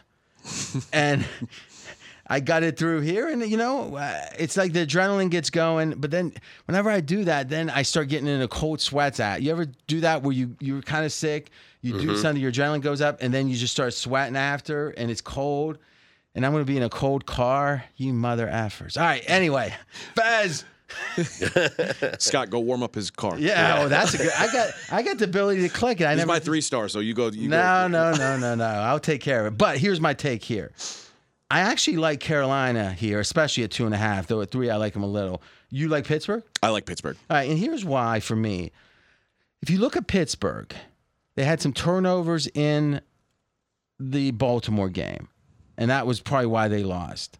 I mean, in fact, they beat them yards per play in a lot of different ways, but turnovers was the difference. Before that, it had been, and I left my notes at home by memory. Mackenzie, pull it up in the super sheet. It had been 4 straight games they didn't have any turnovers. And if I remember in those, or maybe it's been 6 straight games without turnovers, and in 2 of them, the other team didn't have any, and in 2 of them, they won the turnover, or in 4, they won the turnover battle. So 0-0-0-0, then 0-1, 0-1, 0-1, 0-1 is what I remember. We'll see in a second. Yeah, been 4 straight games before the last week. That they what? That they had 0 turnovers and the opponent had 2 or 1. Okay, so what you're saying is they won the turnover battle 4 straight, then there was the Baltimore game. Yes. Okay. Now, here's the thing. If you look at like yards per play, you look at just purely how efficient the offense for Pittsburgh's been, it has been an improvement over what was early in the year.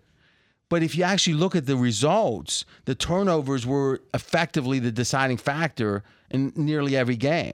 So this is probably a purely average team, if not a little below average, with equal turnovers. So let's say they're 18th with equal turnovers. They've been playing like they're 12th or 10th they haven't turned the ball because they haven't turned it over, the opponent has. And that's why the win, that's why they were, effectively, think about it. They were laying the same points, 2.5, as Cleveland is at home with Baltimore, with the same quarterback situation for Baltimore. Now, Pittsburgh, Fez had Pittsburgh like at 28th not that long ago, right? We got in a screaming match over it. And he still has them at, he's got them at 22, Pittsburgh. Yeah, that's his big concession. Yeah. And the reality is he's probably not that far off if it's not for the turnovers. It might be 18th or whatever. I don't know, but it's in that range. And I think it's deceiving because everyone's like, Pittsburgh's got to turn around. Watt's back. Well, Watt has made a difference, but he looks a little banged up by some accounts now. You add it all up, and then you look at the Carolina team, and you say, this is a team that if you forget the narrative, you forget about the coaches firing, you forget about, you think about it, Carolina would be, where would they be right now if their receiver had kept his helmet on? That's a good Right? point. They'd be tied for first place. They're running the ball super effectively. I think this is a low-scoring game. I like the points. I also think Pittsburgh's off Baltimore. Like Pittsburgh's really, if you think about it, Pittsburgh had a chance to win or get in the playoffs if they had one ball and one out. I've got a stat on that. Go ahead. Tomlin, 11-5 ATS coming off a loss to the Ravens. 6-12 ATS coming off a win against the Ravens. Yeah, but here's the difference, and that's a nice stat. The difference is this was if you think, here's what hurts the most. You think something's futile. It's out of your reach, like Pittsburgh did when they started so bad. Then something happens that you get lucky, you win some games. Not lucky, you win some games, and now it's like it's in reach. And the minute you start believing, you lose. Right? That's demoralizing to me, what I've seen in teams, because it's almost like you lost that goal twice, right? And they should have won that game. It was all turnover. Pittsburgh dominated if you look at yards per play against Baltimore. So finally the turnovers bit them. I don't like Sam Darnold, but what I do know is they're running the ball a ton. I would have a 2.5. I'd bet Carolina at 3, strong lean. What do you think of the quarterback situation for Pittsburgh? So in practice, it's been split between Trubisky and Mason Rudolph taking the snaps at practice.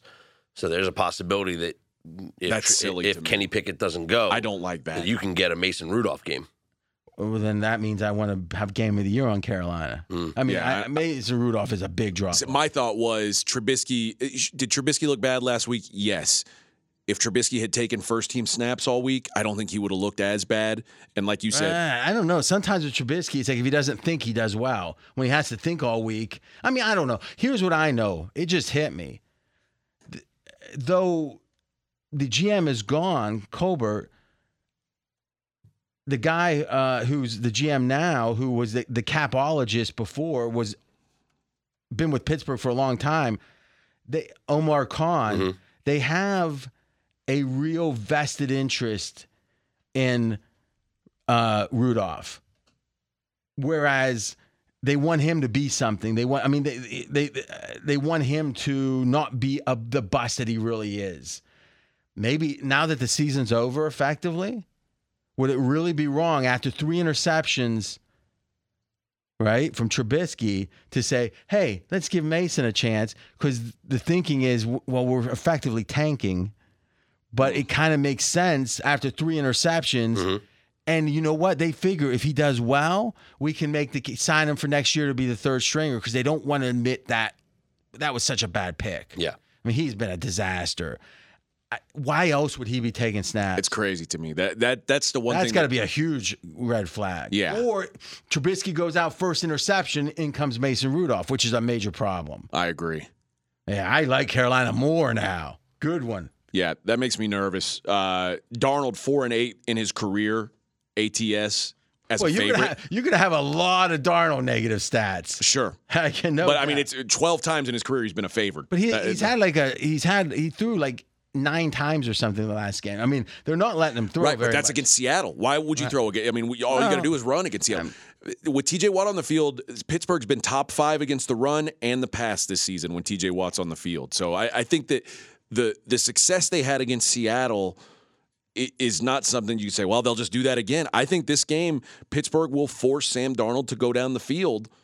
And I think the more Sam Darnold goes down the field, the more opportunities there is for him to be Sam Darnold. I don't think he's going to go down the field. Then they're not going to move the ball. Well, they're just going to keep trying to force feed the run. They got 2 running backs. They're just going to keep handing them off to both of them. That's been the Carolina game plan for the past several weeks. Yeah, I think that's fine against Seattle. I don't think that works against this Pittsburgh team. I just don't. What's the total in this game? It's going to be one of the lowest on the board. Let's see. 37.5. Yeah. That's another reason why I like getting points. 3, it's too good. That's the same. That's like the similar total from the Ravens and the Browns. I will say this: what you said about Mason Rudolph is alarming, because I don't want Mason Rudolph playing. If I'm... They're literally splitting first-team reps. That's insane to me. Like, whatever you think of Mitch Trubisky, I still think Mitch Trubisky is a high-end backup in the NFL. Mm-hmm. Mason Rudolph has a long history of he's not good at football. Like, I don't trust him at all. So if that's the case, and if they have some motive that is outside of winning this football game, that would turn me off. But on the 3, it's hard for me to pass. This would be the loss that would clinch it for Mike Tomlin, the first ever losing season for Mike Tomlin if they lose this game. How about they get a tie? But, dude, we're buying the Steelers at a dip. Yeah. They'd won 3 straight before this. The Panthers have won 3 out of 4. So do you want to buy the Panthers at their height? It just doesn't make sense to me. No, Fezzik has both these teams even, and our margin at pregame pretty much has them even as well. So, if anything, maybe value on Pittsburgh if you don't believe Carolina gets the full 3 at home. But also, when you consider the quarterback situation, that's why you have a little bit of an inflated line on Carolina. If Mason Rudolph plays, I'm out on this. If it's a Trubisky game, I like the 3. They're not going to announce it before the game. Of course not. I mean, I'm hoping that we see some sort of change in like reps. Him taking half the snaps? I'm hoping tomorrow it's not half the snaps. One thing that makes me not like Carolina, the look ahead on this game, was Pittsburgh favored by 3. So there really has been a mindset. Now, some of this is going to be the quarterback injury for Pittsburgh, but man, is Pickett that much of an upgrade? There's no way. I mean, it's probably 2 points now, but man, oh man, I would like to have that Carolina +3 in my pocket right now. I know that much. All right, boys, I'm gonna let you finish it. All right. Let's jump into Scott Seidenberg. He has a 2-weight on this game. Steve Fezzik in absentia has a 3-weight. It's a double like, an in absentia double like on the New York Jets. That's right. Fighting Mike Whites. It is a pick'em at home against the Lions. I am selling high on this Detroit Lions team. If we look at our pregame rankings, we have Detroit and the Jets even teams.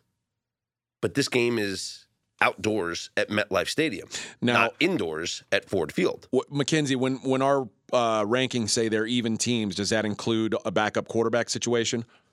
But although I guess Mike White's the best quarterback, right? The Jets have been better offensively with Mike White. Like, there's no downgrade from Zach Wilson to Mike White. Right. Some of the power ratings we look at do a QB adjustment. Whether that is warranted here is a good question. Yeah, I think this is probably the situation where you certainly can't downgrade the Jets at quarterback with Mike White from Zach Wilson. So Mike White's got a 73.4 PFF grade. Yeah. Okay. If he qualified under our PFF list, he'd be middle of the road. Okay. All right.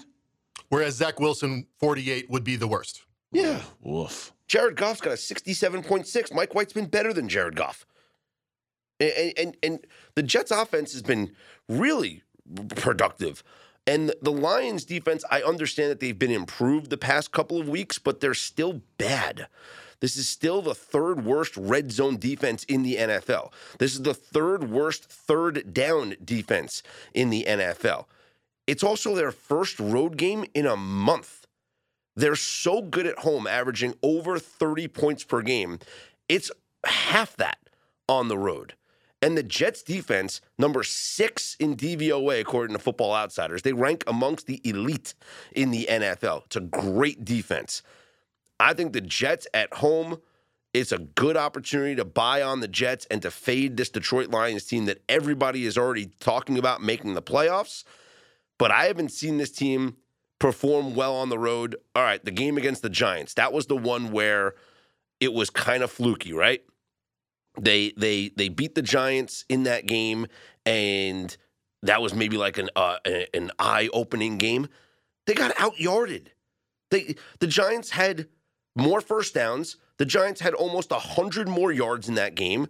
The difference was the Giants turned the football over 3 times, and that's how the Lions won this football game. So other than that performance against the Giants on the road, and a shootout against the Bears. They haven't done anything on the road. Yeah, and the line is weird in that way too. Although I guess it's mostly an example of how much hype there is on the Lions right now. The Lions were catching 3 on the road at Chicago. The Lions were catching 3 on the road at the Giants.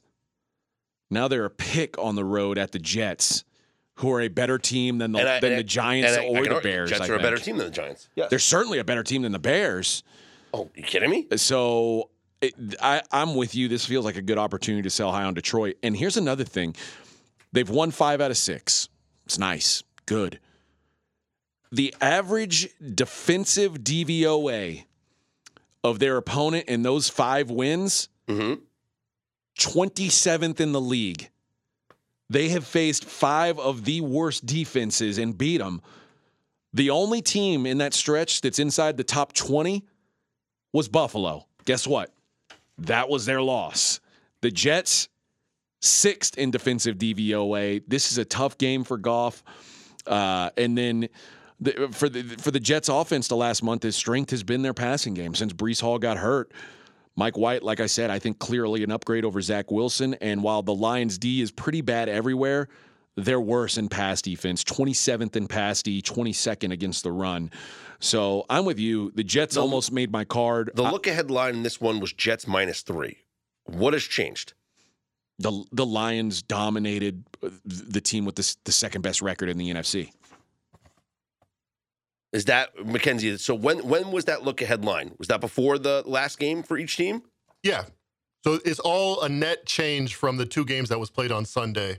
So it's just the Jets losing a close battle to the Buffalo Bills? Covering.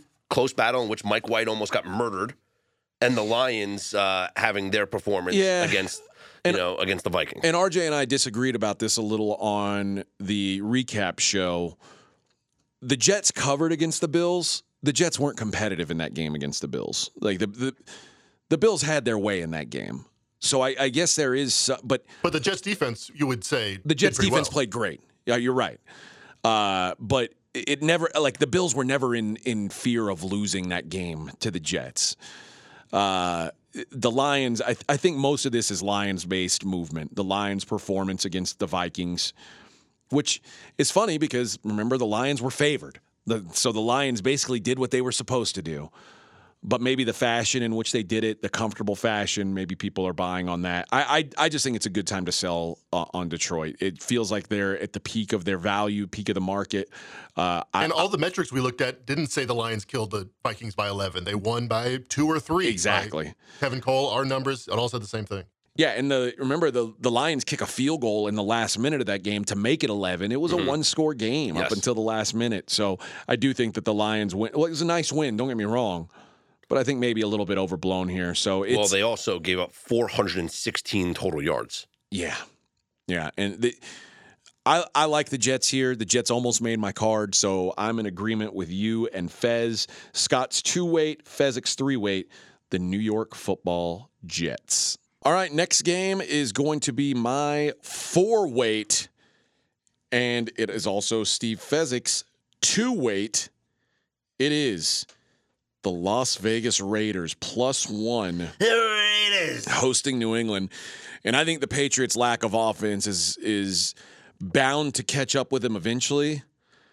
I can see it being now. The defense kept them in the game last week against Arizona, who had a backup quarterback playing. That's they nice. won by 2 touchdowns. Didn't just keep them in the game. That's true. But I don't think it's easy against the Raiders. The Raiders are 1 bad quarter away from a 4-game winning streak. Right. If they don't play that 4th quarter against the Rams, they've won 4 in a row, and we're all like, oh, see? The Raiders' talent's been there. And now you get the Pats, who, and by the way, I'm not saying the Raiders are a good team. I'm just saying I don't think they're a bad team either. And the Pats are just a mash unit on offense right now, likely without their top 2 running backs, likely without their top 2 wide receivers. I just can't get to them being a road favorite against the Raiders. Like, are the Raiders equal to Arizona? I don't believe that. I think the Raiders are way better than Arizona. Fezzik right now has the Raiders at minus 1.5. He has them on the same level as the Baltimore Ravens, which I don't agree with. But the Ravens are probably quarterback adjusted. Yeah, you're right. Quarterback. He has the Arizona Cardinals as minus 4. Yeah. The Pats were just minus 1 at Arizona last week. Yeah. By the way, pregame numbers, Raiders minus 1, Cardinals minus 4, almost the same. Yeah. To me, this is a massive overreaction to 2 nationally televised games that had very disparate results. If the Raiders hold on to win that game, there's no way the Patriots are favored here. I think there's pure values on the Raiders right now. 7th in offensive DVOA over their last 4 games, much closer to preseason expectations. The Raiders, this was a real coin flip for me on who was going to be my 5-weight this week, the Bears or the Raiders. This is probably my favorite 4-weight that I've had all season. So Las Vegas +1 is going to be my 4-weight. Look ahead line was Raiders minus 2. And now they're +1. Why? Because of Monday Night Football. 2 nationally televised games. Yeah. Right? Because they lost. They lost on Thursday night to the Rams. Mm-hmm. And it was because of the Patriots on Monday Night Football. Which, again, the Rams were 12% to win that game. Mm-hmm. Like the Raiders, with the exception of the last 4 minutes, the Raiders dominated that football game. Might have been their most dominant performance of the year. It might have been. I think the public also coming in saying like, all right, well, it's Bill Belichick against a former assistant. Well, Belichick doesn't necessarily have a great record against his former assistants. And Josh McDaniels did beat him when he was the head coach with the Broncos. The one thing that does worry me is the Raiders have the 4th worst red zone defense in the NFL, and they cannot defend the pass. Or am I worried about Mac Jones and the Patriots receivers beating you? No, but it is worth noting that they got the 29th ranked passing yardage defense, passing yards per play defense. It's really bad. So, and the Patriots defense is actually really good against the run, 8th in the NFL in yards per rush, which the strength of the Raiders right now is Josh Jacobs. So if the Patriots take away Josh Jacobs, see, that's the thing. If the Patriots take away Josh Jacobs, Devontae Adams could have himself a day. Yeah. If the Raiders take away the passing game, Injuries have taken away the passing. Nelson Aguilar is going to be their number 1 wide receiver. I guess you do like Ramondre. What's the health status of Stevenson? Ramondre got hurt last week. I don't expect either of those backs to play. Let's see what the latest injury report is. He did not participate in practice on Wednesday. There you go. Yeah, I just think this is a banged-up Patriots team, and I think them being favored again, when I compared this line to the Cardinals line, and I said, do I think the Raiders and the Cardinals are the same level team? And I just don't. Point. And remember, last week, my 5-weight play was on the Patriots. Yeah. Because the Cardinals, I thought, are a bad team. The Raiders are not a bad team. They are not bad. This is real value on the Raiders, in my opinion. You know what? I'm going to make this my one weight.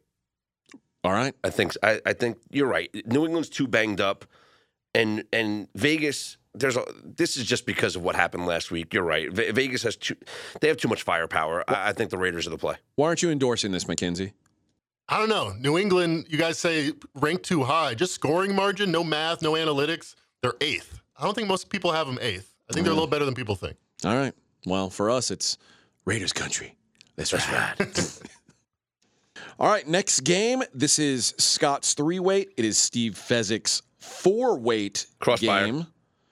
It is a crossfire, and it is the New York Giants and the Washington Commanders. Fez isn't here. You go for it. I know what Fez is going to say, so I'll give you Fez's analysis first. Fez has the Commanders as a minus 0.5 on his power ratings. He has the Giants at minus 4, which is a 3.5-point gap. Give Washington 2 points for being at home. Fezzik would make this a 5.5-point spread or a 5-point spread. The fact that it's, what are we right now, 4.5, he finds value on Washington. I think that this is a field goal game either side. If you told me the Giants were 4.5-point favorites, I'm taking the Commanders.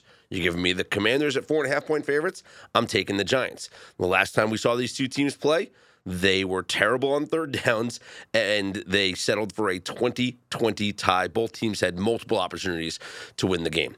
I think this line is an overreaction to what we just saw from the Giants last week. This is a good time to buy low on a Giants team that is probably better than what we saw last week. They were just overmatched against an Eagles team. Have they been banged up lately? Yes.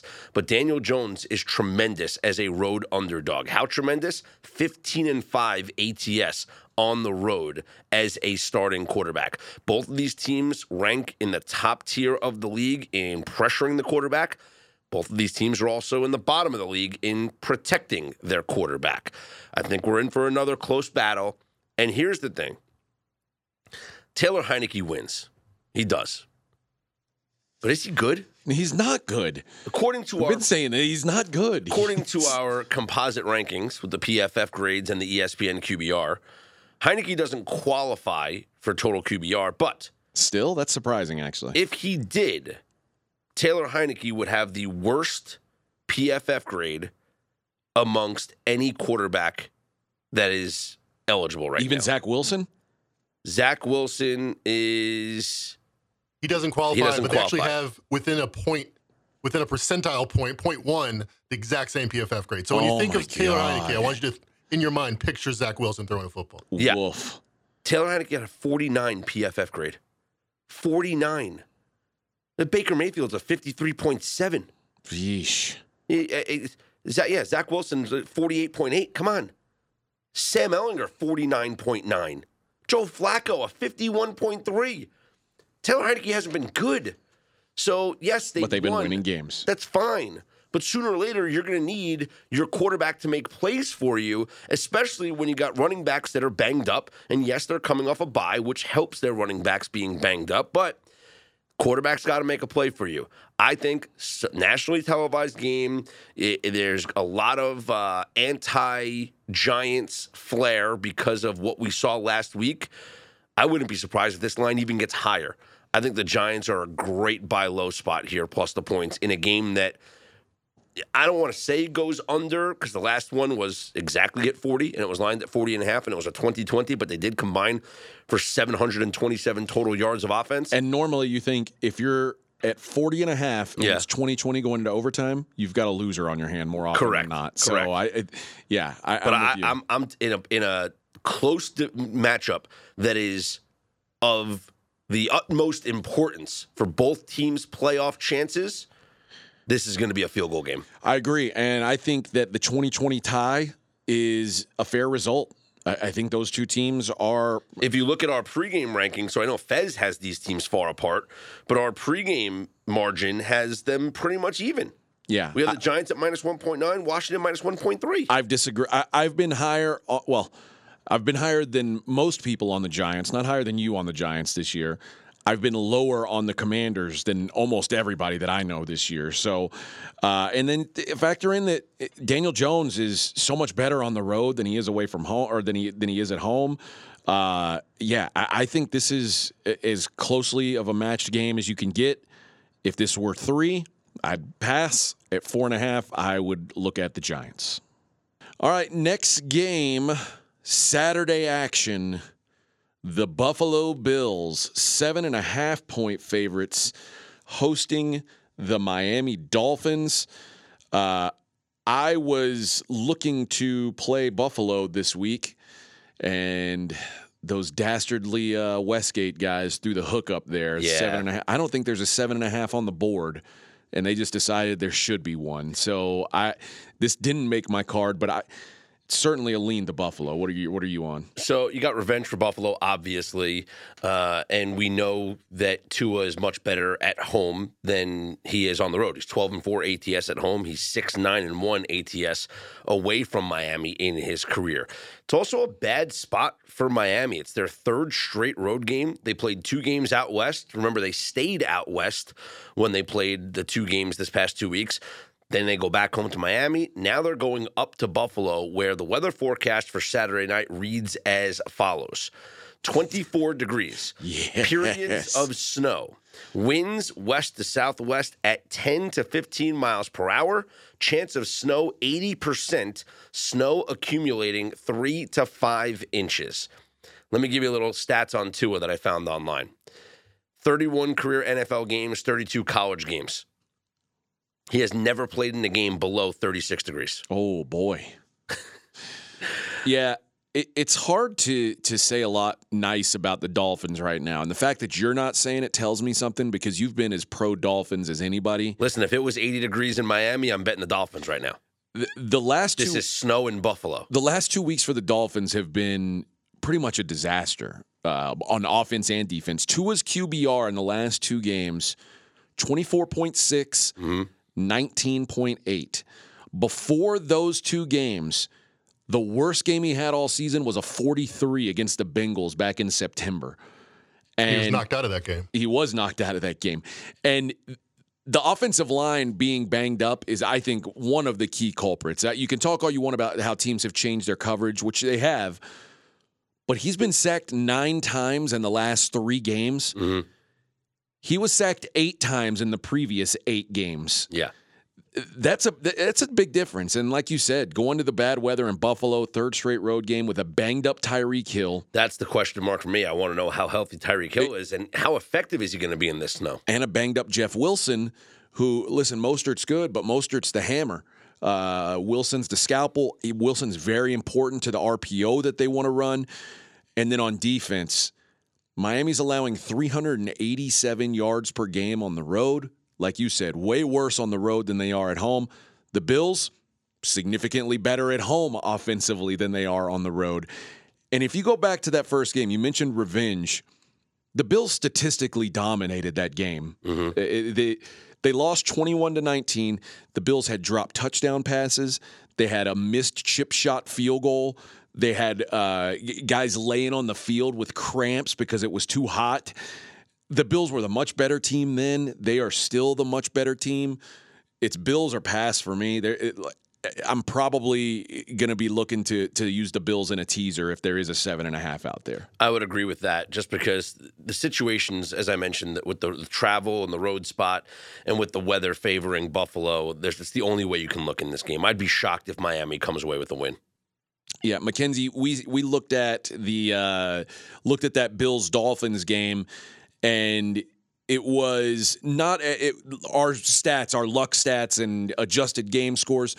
The game was, most people had the Bills winning, but it wasn't like it was going to be some blowout. It was a close game, right? Yeah, closer than the 200 yards advantage that the Bills had would indicate. Yeah, and Mackenzie rightfully pointed out, and I remember he brought it up to me today, that was the game where Josh Allen had several turnover-worthy plays. Yeah, they dropped interceptions that didn't punish him. Mm-hmm. But so it's hard to balance out. I still think, and especially the way the Dolphins look right now, you just can't back the Dolphins in this spot, in my opinion. If you do, God bless you and good luck to you. I want nothing to do with them. All right, the Kansas City Chiefs, best team in the whole wide world, according to some people, against the Houston Texans, the worst team in the whole wide world, according to some people. The Texans catching 14 points at home. Boy, that's a lot of points at home for a National Football League game, no matter who's playing. Mm-hmm. I think the biggest reason the Texans were able to hang with Dallas last week was they controlled the clock. They won the possession battle by 7 minutes, and a lot of that was thanks to Dameon Pierce carrying the ball 22 times for 78 yards. Not great numbers, but good enough that it kept the ball out of Dak's hands. Unfortunately for the Texans, Pierce is out this week with an injury, and the backup situation is, I'm going to try to put it nice, it's bleak. It's Rex Burkhead at backup running back. The Texans' defense also played really well, but I don't know if that's sustainable. But here's what it is. I think the Texans right now, the last 2 weeks, have shown more fight than they've shown most of the season. Now, the question becomes, did they show fight because the last 2 weeks they were playing against their former quarterback and their in-state rival? Mm-hmm. That's a good possibility. You know, they had a fourth quarter lead against the Browns. They obviously almost beat the Cowboys. They are in these games. Meanwhile, the Kansas City Chiefs tried their best to blow a fourth quarter lead to the Broncos. They successfully blew a fourth quarter lead against the Bengals. I don't know if I don't think I can put money on it. I shouldn't say I don't know if I can. I don't believe that I can put money on the Texans. But I think it's dog or pass for me here. I think the way the Texans have been fighting and the way that the Chiefs seem to let off the gas late in games, the only way I could look is the Texans. Well, double-digit dogs have had tremendous success this season, 14-7 ATS. So you have a double-digit dog in this season in the NFL. It's been very profitable. Home dogs of 10 or more, historically, very profitable. All those trends point to the Houston Texans as the right side of this game. I don't know how motivated either of these teams is going to be. The Chiefs can't be motivated playing against the lowly Texans. And the Texans, you said it, they're coming off of 2 emotional games, playing against Deshaun Watson and playing against the Dallas Cowboys and putting up their best fight of the season against... Walk away empty-handed. Exactly. Houston's defense has actually been really good the last 5 or 6 weeks. They ranked top 10 defensively in DVOA over that span. But the Chiefs are on a different level. I think if I had to look anywhere in this game, I think I'd like the under. Because I don't think Houston's going to score. And I think Kansas City is just going to, I don't want to say mail this one in, but I can't see them being that motivated as opposed to, you know, being in a close battle like they were last week against the Broncos or in a tough game against the Bengals. I just think that this is the Chiefs kind of walking through this game, sleepwalking a little bit. Maybe they win by double digits. But I don't think this game goes over 50 points. Here's my problem with betting the under in this game. The Chiefs just let the worst offense in the league score 28 points on them. Like, I didn't think the Broncos scored 28 points on anybody. And they scored 28 points on the Denver Broncos. There's a difference. At least the Broncos have capable players that you think can score points. Like Russell Wilson throwing a football to Jerry Jeudy makes sense. Davis Mills throwing a football to Rex Burkhead doesn't. You're right, but do we agree that the Texans' offense throwing a ball to Chris Moore doesn't make sense? But we agree the Texans' offense is better than the Broncos' offense. I think they're both bottom of the league, bottom 3 in the league.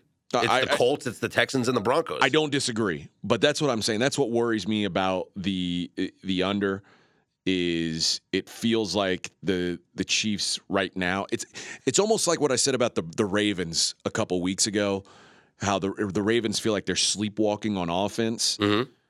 It feels like the Chiefs are sleepwalking on defense. Maybe. And that's what worries me about an under. Games with big favorites, Mackenzie, give us the trend here. Big favorites, 14+. Is that what we're talking? Yeah, I just looked double touchdown plus to match this one and week 12 on to get a good sample. In 41 games, 59% of the time it goes under.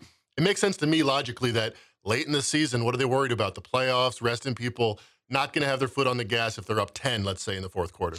And I guess the other thing that jumps out from this screen grab that you just put up here, like there are a lot of unders, but it's also good for the favorite. This is good for the favorites. Yeah, 27-12, 69% the favorites are in these spots. So maybe it's not dog or pass. The one thing it's funny that it is that because like usually think when 14 points in an NFL game, you got to take it, and that's just not the case. Well, usually when you see a point spread, that's because one of those teams is very bad, which means they don't score. That's why it goes to the under. It's usually like this could be a 35-0 game for the Chiefs. But what you said is you question the Chiefs' motivation. Mm-hmm. That trend, 27-12 after week 12, that tells me that even disinterested big favorites are covering big numbers because the other team is so bad. And not just that, but who's more disinterested? The massive favorite or a team like the Texans who have won one game all year? Sure. Like, why should the Texans be interested? Although you do have guys that will be playing for their jobs. Jeff Driscoll activated again. I can see the Texans going back to that 2-quarterback system that they used against the Dallas Cowboys, and maybe you catch the Chiefs off guard a little bit. I don't know. Yeah, Kyle Allen, for whatever. Although, now that they had a week to watch it on film, are they going to be caught off guard when Jeff Driscoll comes into the game? No, I don't think so. But Kyle Allen's clearly in the doghouse. He did something. I'm not sure what. Stink. But what was different between him and Davis Mills? They were the same guy. Neck size. There is a big boy. That's an interesting thing.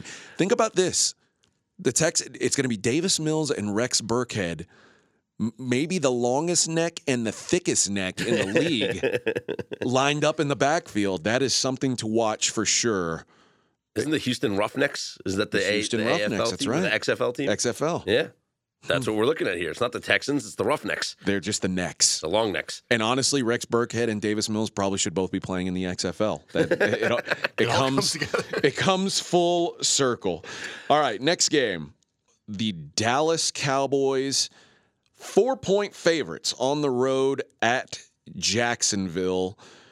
And the Cowboys, I'm guessing we get a better effort out of them. I think that they had the bejesus scared out of them last week. That would have been a really embarrassing loss to the Texans. And I think it's obvious that they overlooked the Texans. They thought they could just roll the helmets out. I think they're going to have to take Jacksonville more seriously because they almost got knocked off, but B, the Jags are coming off stomping a hole in a playoff team. Yeah. So I think that the Cowboys are going to come into this game focused. Trevor Lawrence has been really good lately, but now he's going up against this Cowboys defense. This is the second best pass rush in the league per PFF. It's the second best overall pass defense per DVOA. And Dallas is, in my opinion, one of the best front runners. Them and Buffalo. If Dallas gets a big lead on you, they don't sit on it and let you back. At Philly, Kansas City, they tend to do this. They get a big lead and then they sit back and let teams claw their way back in. Dallas and Buffalo, the other two teams who have been kind of dominating teams this season at different points. Buffalo not so much lately. But when they get a good lead, they keep the foot on the gas. And every team that has beat the Jags this year has beat them by 4 or more points. So if the Cowboys can get a lead here, I think they can kind of ride on them. And unlike the Eagles, who I could see the Eagles having look ahead to Dallas, but the difference is the Eagles could lose to the Bears, and then the game next week, if they win that, they still win the division. Yeah. The Cowboys can't do that because the Cowboys can't lose a game and still win the division. The Cowboys have to win every game. So you avoid that trap spot because they need to win. Yeah, so the look-ahead spot for Philly is different than the look-ahead spot for Dallas. I think you're going to get, like I said, a focused effort from Dallas against this Jags team that they've already lost at home to the Broncos and the Texans. This is not a good home field. It's got to be – the Cowboys are the only way I could look here. 8 of Dallas's 10 wins have come by at least a touchdown. So if you think they win the game, they're likely going to cover this one. And Jacksonville, not a good defense. You know, Trevor Lawrence coming off a really good offensive game. They don't play well defensively. They haven't since the start of October, really. So you want to look at how they've done, earlier in the season. You want to say it was the defense that was their strength, right, when they shut out the Colts and then they held the Chargers to just 10 points. But in the past couple of weeks, they gave up 40 points to the Detroit Lions, right? 27 to the Chiefs, 27 to the Ravens, and 22 to the Titans in the win last week. So I've been very anti-Jaguars this entire season. According to all of our pregame research, we have Jacksonville as a slightly below average team. Is that correct, Mackenzie? It's a negative 0.1? Yeah. So projected margin of 0. Yeah. So, and then the Cowboys are a plus 4.2, indicating that on a neutral they should be at least 4-point favorites, and there is no home field advantage in Jacksonville. So I think that the spread is kind of accurate here with the Cowboys being favored by 4. I wouldn't even be surprised to see it tick up, and I think the Cowboys are the only way to look here because I am not buying in on the Jaguars after this Titans victory because I just think they just dominated a Titans team that didn't play well last week. But I look at what they did against the Lions, and it was pathetic, honestly. Defensively, this team is not going to be able to stop the running game of the Dallas Cowboys. Well, Mackenzie makes a good point here. Ravens were 3.5-point favorites on the road to Jags. They lose. Raiders 2.5-point road favorites. They lost. The Colts 3-point favorites. They lost on the road. Cowboys laying 4. If that trend holds. Here's the difference. Cowboys are better than all 3 of those teams. Well, I think, yes, that. And credit to Raheem Palmer for throwing that tweet out there. Okay. I think, yes, you're right. The Cowboys are better than all those teams. But also the Cowboys are better defensively. Yes. All the thing that all 3 of those teams have in common, the other 3 teams, is they're very flawed defensively. This is an elite defensive team. And honestly, that should tell you something. If the Ravens were laying 3.5 at the Jags, and that was 3 weeks ago, the Cowboys are only laying 4? Yeah. Cowboys are more than a half point better than the Ravens. I would agree with that. Our pregame research has Cowboys 2 points better. 2 points better than the Baltimore Ravens. Yeah. There you go. But I think also, and shout out to Raheem, he does a great job. But like he's part of this. I guess you can call it a sharp community that the Jaguar loving sharps, obsessed with the Jaguars. Like and I haven't talked to him in a while, but I can promise you. I don't want to promise. I don't want to put anything into his mouth or anything, but I would assume that he was amongst the group that bet the Jaguars to win the division before the season. There was a large portion of the sharp community here in town that was all over the Jaguars preseason. I feel like it's bigger than this year. The Jaguars seem to be a sharp darling every year, and we looked at this on the recap show on Monday. No team does worse versus their preseason expectations in the last 22 years than the Jacksonville Jaguars. But this year, it was like every podcast, every article, every person that in this betting community was all about the Jacksonville Jaguars. It's always a bounce back year for the Jaguars. Yeah. Next year will always be the year for Jacksonville. I don't quite understand it either. I mean, it's obvious. Listen, they've won 3 of the last 5. They're playing so much better than they were at the beginning of the season. Trevor Lawrence playing better. I mean, that's the easiest thing to point to. Trevor Lawrence, who spent a year and almost half a year as a well below average quarterback, finally looks like he's starting to blossom into, I don't know if he's blossoming into what people thought he could be, because I think he's still got a long way to go before he's that. But last week was maybe the best indicator. Like if you're a Trevor Lawrence buyer, last week is the first time you sit back and go, oh, finally. Like my crypto stock finally went back up to 15K or something. You're like, oh, maybe this thing that I thought was dead is rising from the ashes. You had to feel good about what you saw out of Trevor Lawrence. But again, that's against, it's not against the Dallas Cowboys defense. The Cowboys defense is on a different level right now. I think to beat the Cowboys, they're going to have to run the ball well. I don't know that they can. We're going to see what Trevor Lawrence does under a lot of pressure. And remember, the Titans secondary right now is in shambles. I mean, they are down so many bodies that if Trevor Lawrence can't look good against that Titans secondary, who's he going to look good against? It's going to be a different story this week. So Cowboys or pass for me. All right, the next game, the Cincinnati Bengals at the Tampa Bay Buccaneers. And my instant thought was, I have to take the Bengals here. Have to. I ended up not. 5 straight wins. Joe Burrow, 17-3 ATS in his last 20 starts. All this team does is win. Yeah, and I'll give you some reasons why. I still certainly lean to the Bengals. In fact, I'm sure you've got a good pro Bengals handicap. I'll let you lead it off, and I'll give you some reasons why they didn't make my card. So I'm telling you the reasons that you are probably going to say is that T. Higgins and Tyler Boyd are hurt, and you're concerned about that. Well, that's part of it. Makes sense. But the Bucs are 30th in points per play in the NFL. This is not a good football team. I know you are anti-Tom Brady, about how much he's fallen off the cliff. My explanation for Tom Brady's play is, and how far is he falling off the cliff? Where does he rank in our composite rankings? Brady's 17th. Joe Burrow, by the way, is 5th. The team just stinks. The Tampa Bay Bucs are not a good football team. I don't understand. And what's crazy is, like, according to our rankings, we have them as plus 1.3. Cincinnati a 5.9 though.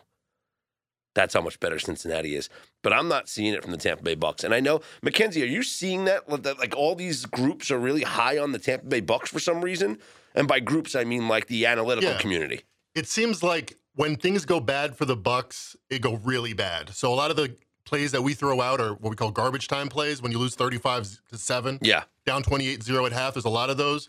But in the most competitive moments, like those 2-minute drill comebacks, they've played, pretty well, and that's why a lot of the analytics that do that kind of analysis have them a little bit higher than the average fan might think. But they just don't score.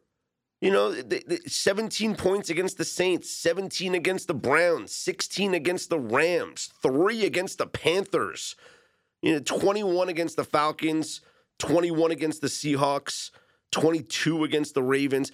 They don't score. The Bengals score. And Chase is back. And Mixon played. Well, let's think of the point on the power rating. So they're 1 point better, 10th by our numbers. Who's better than them that you think is not higher? Like Cleveland's 11th, Seahawks 12th, Jags 13th. There's just a bunch of average to bad teams. Now that's a great point. Like there's not many good teams in the NFL. So if Tampa Bay is like the best of the worst, okay. But they're certainly not the worst of the best. I don't put them in that category. Right, different tier. I agree with that. I'm with you on this. And listen, I was saying they got lucky against the Saints. The fact that they were non-competitive against Brock Purdy last week tells you a lot. And here's why I had pause. If you and the Bengals have been phenomenal lately. There's no denying it. They've got to be primed for a letdown spot at some point. They've covered 5 straight games. Think about the games they've played lately. Division rival Pittsburgh on the road. AFC South leading Titans on the road. And at the time, they had the same record, so they were peers. Kansas City at home. The Browns, their biggest rival at home. Guess who they've got at the end of the season? The Bills and the Ravens. If there's ever a time to take a breath, isn't it against a sub-500 NFC team? No, because I think this is like one of those. Whenever you face Tom Brady, it's a measuring stick performance. It's an opportunity to say, I went up against Tom Brady and I won. So they never take a breath, then, is what you're saying? It's the NFL. You can't take a breath. But I think the players on defense are pumped to go up against Tom Brady. I think Joe Burrow is pumped to go up against Tom Brady. You don't get a relaxed performance when Tom Brady is the quarterback on the other team. And the Bengals just have to win. I mean, every game. I mean, they're tied with the Ravens right now. If they win this game per 538, they're 50-50 to win the division. If they lose it, they go down to 20%. So they can't afford any sleepers. Not only are they're tied with the record with the Ravens, but they lose the tiebreaker right now. Right. So they can't afford to drop a game back, because even if they drop a game back and then let's say they beat the Ravens, they might still lose out on a tiebreaker because of divisional record as the tiebreaker. So, and the Ravens are 3-0 in the division right now, and they're 2-3. And the Bengals do, like, if the Bengals want the 1 seed, which well, forget about the 1 seed. Win the division. They can't win the division if they lose this game. It's almost impossible. But they can win the 1 seed. That's a good point. Yeah, I mean, they're one win out. They're 1 win out, and they still have a game with Buffalo, and they hold a tiebreaker against Kansas City. But you can't win the 1 seed without winning their division. So that is true. So if they lose this game, there's no margin for error, because, like I said, even if they beat the Ravens and they finish with the same exact record as the Ravens, they lose the tiebreaker.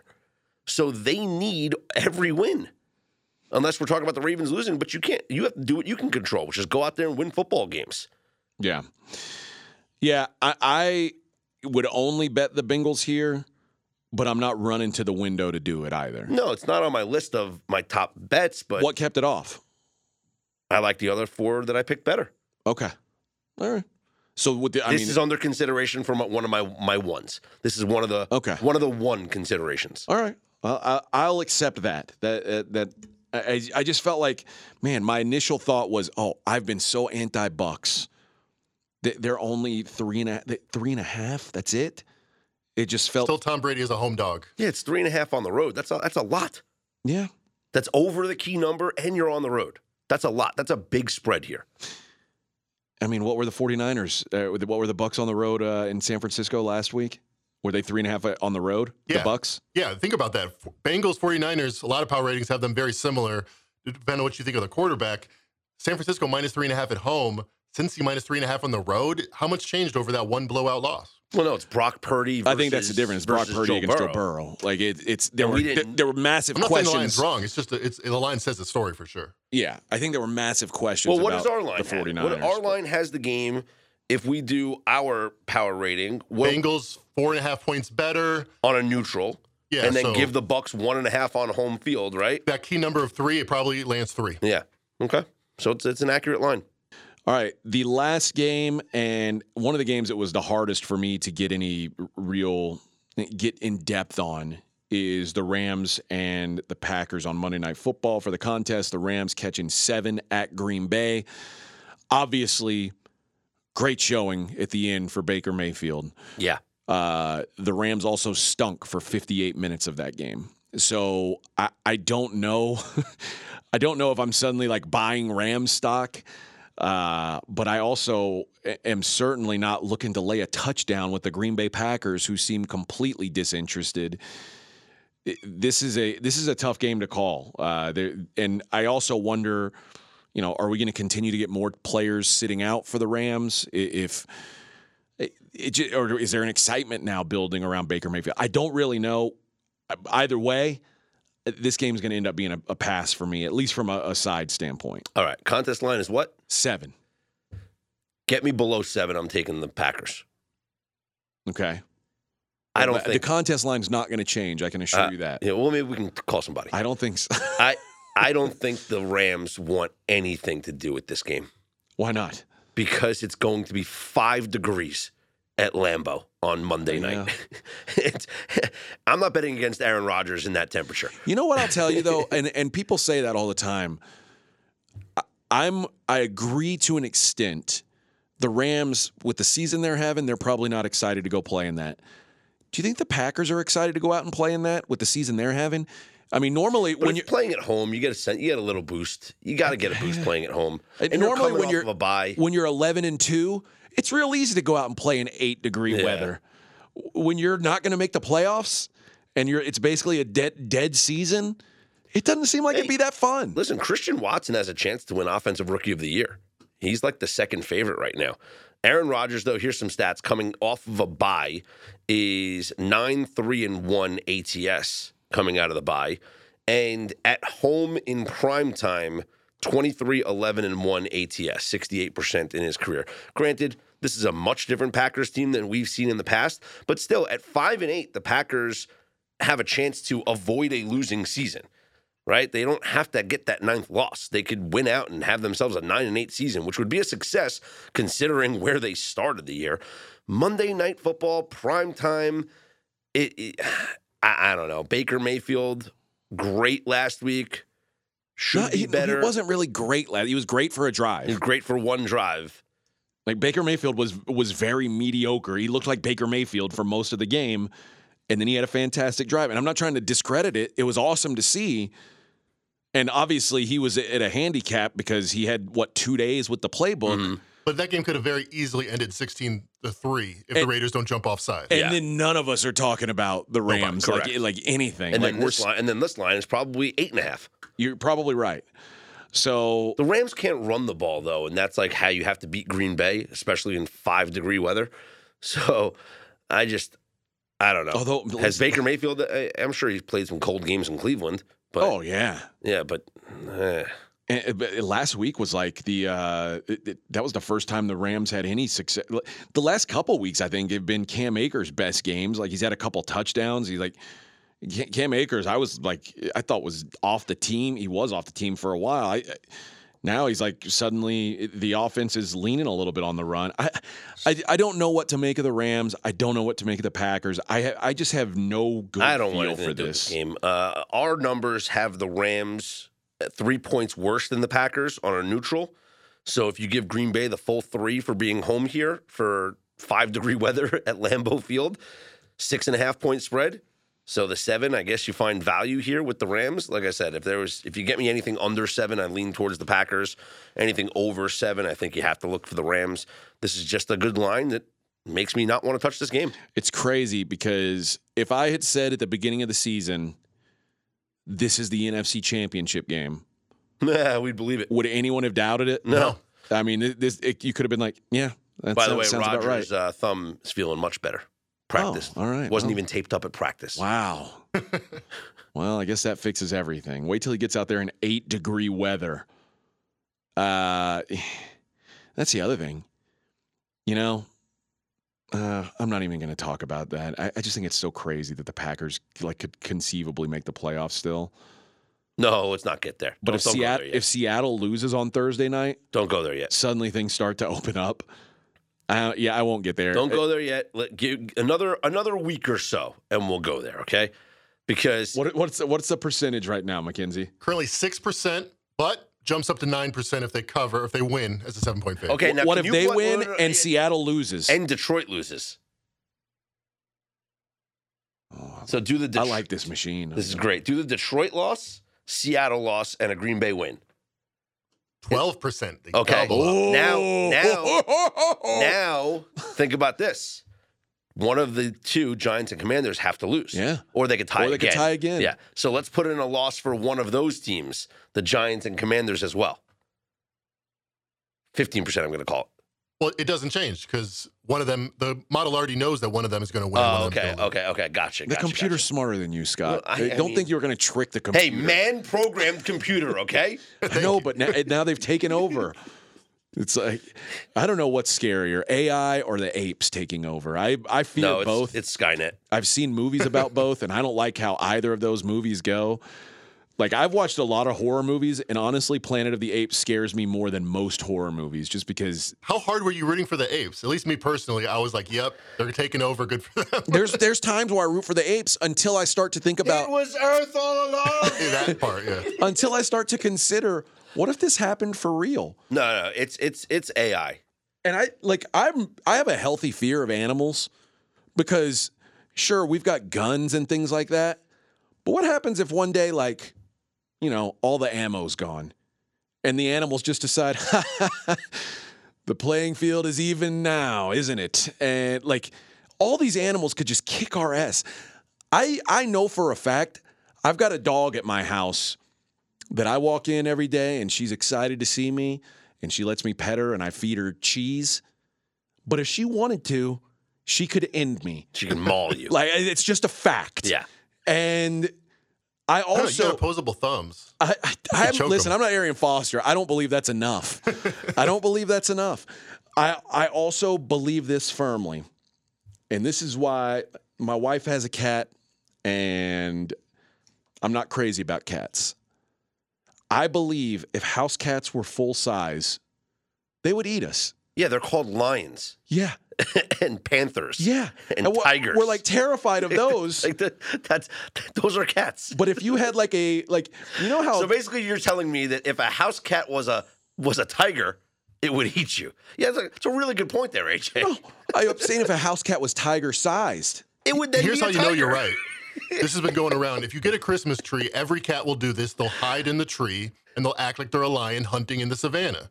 Yeah. It's in them. I don't like it. They just don't have big enough teeth to mess with They're all it. cats. They're the same.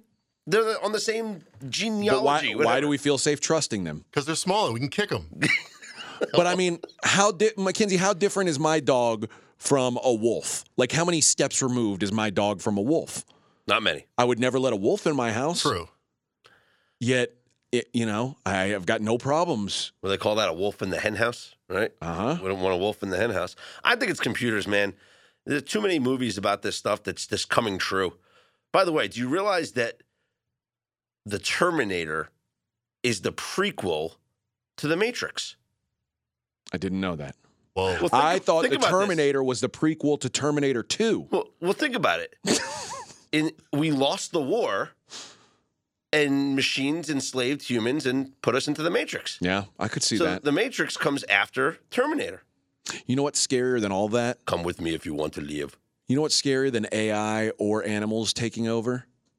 Transformers? Someone weaponizing a disease and spreading it around the world, and everyone gets sick, and there's panic, and global markets shut down. That's the scariest possibility of all, right? But we have people like Jack Bauer that can handle that. Okay, well, as long as Jack Bauer's there. He only needs 24 hours. All right. That's enough. We've had enough. Hey! Hey! No, I won't do that. But you know what? I will do it. I'm going to do it. RJ's not here. He can't tell me to not do it. Back away from the microphone, though. Hey. Get closer. Let's be careful out there. Talk to you next week.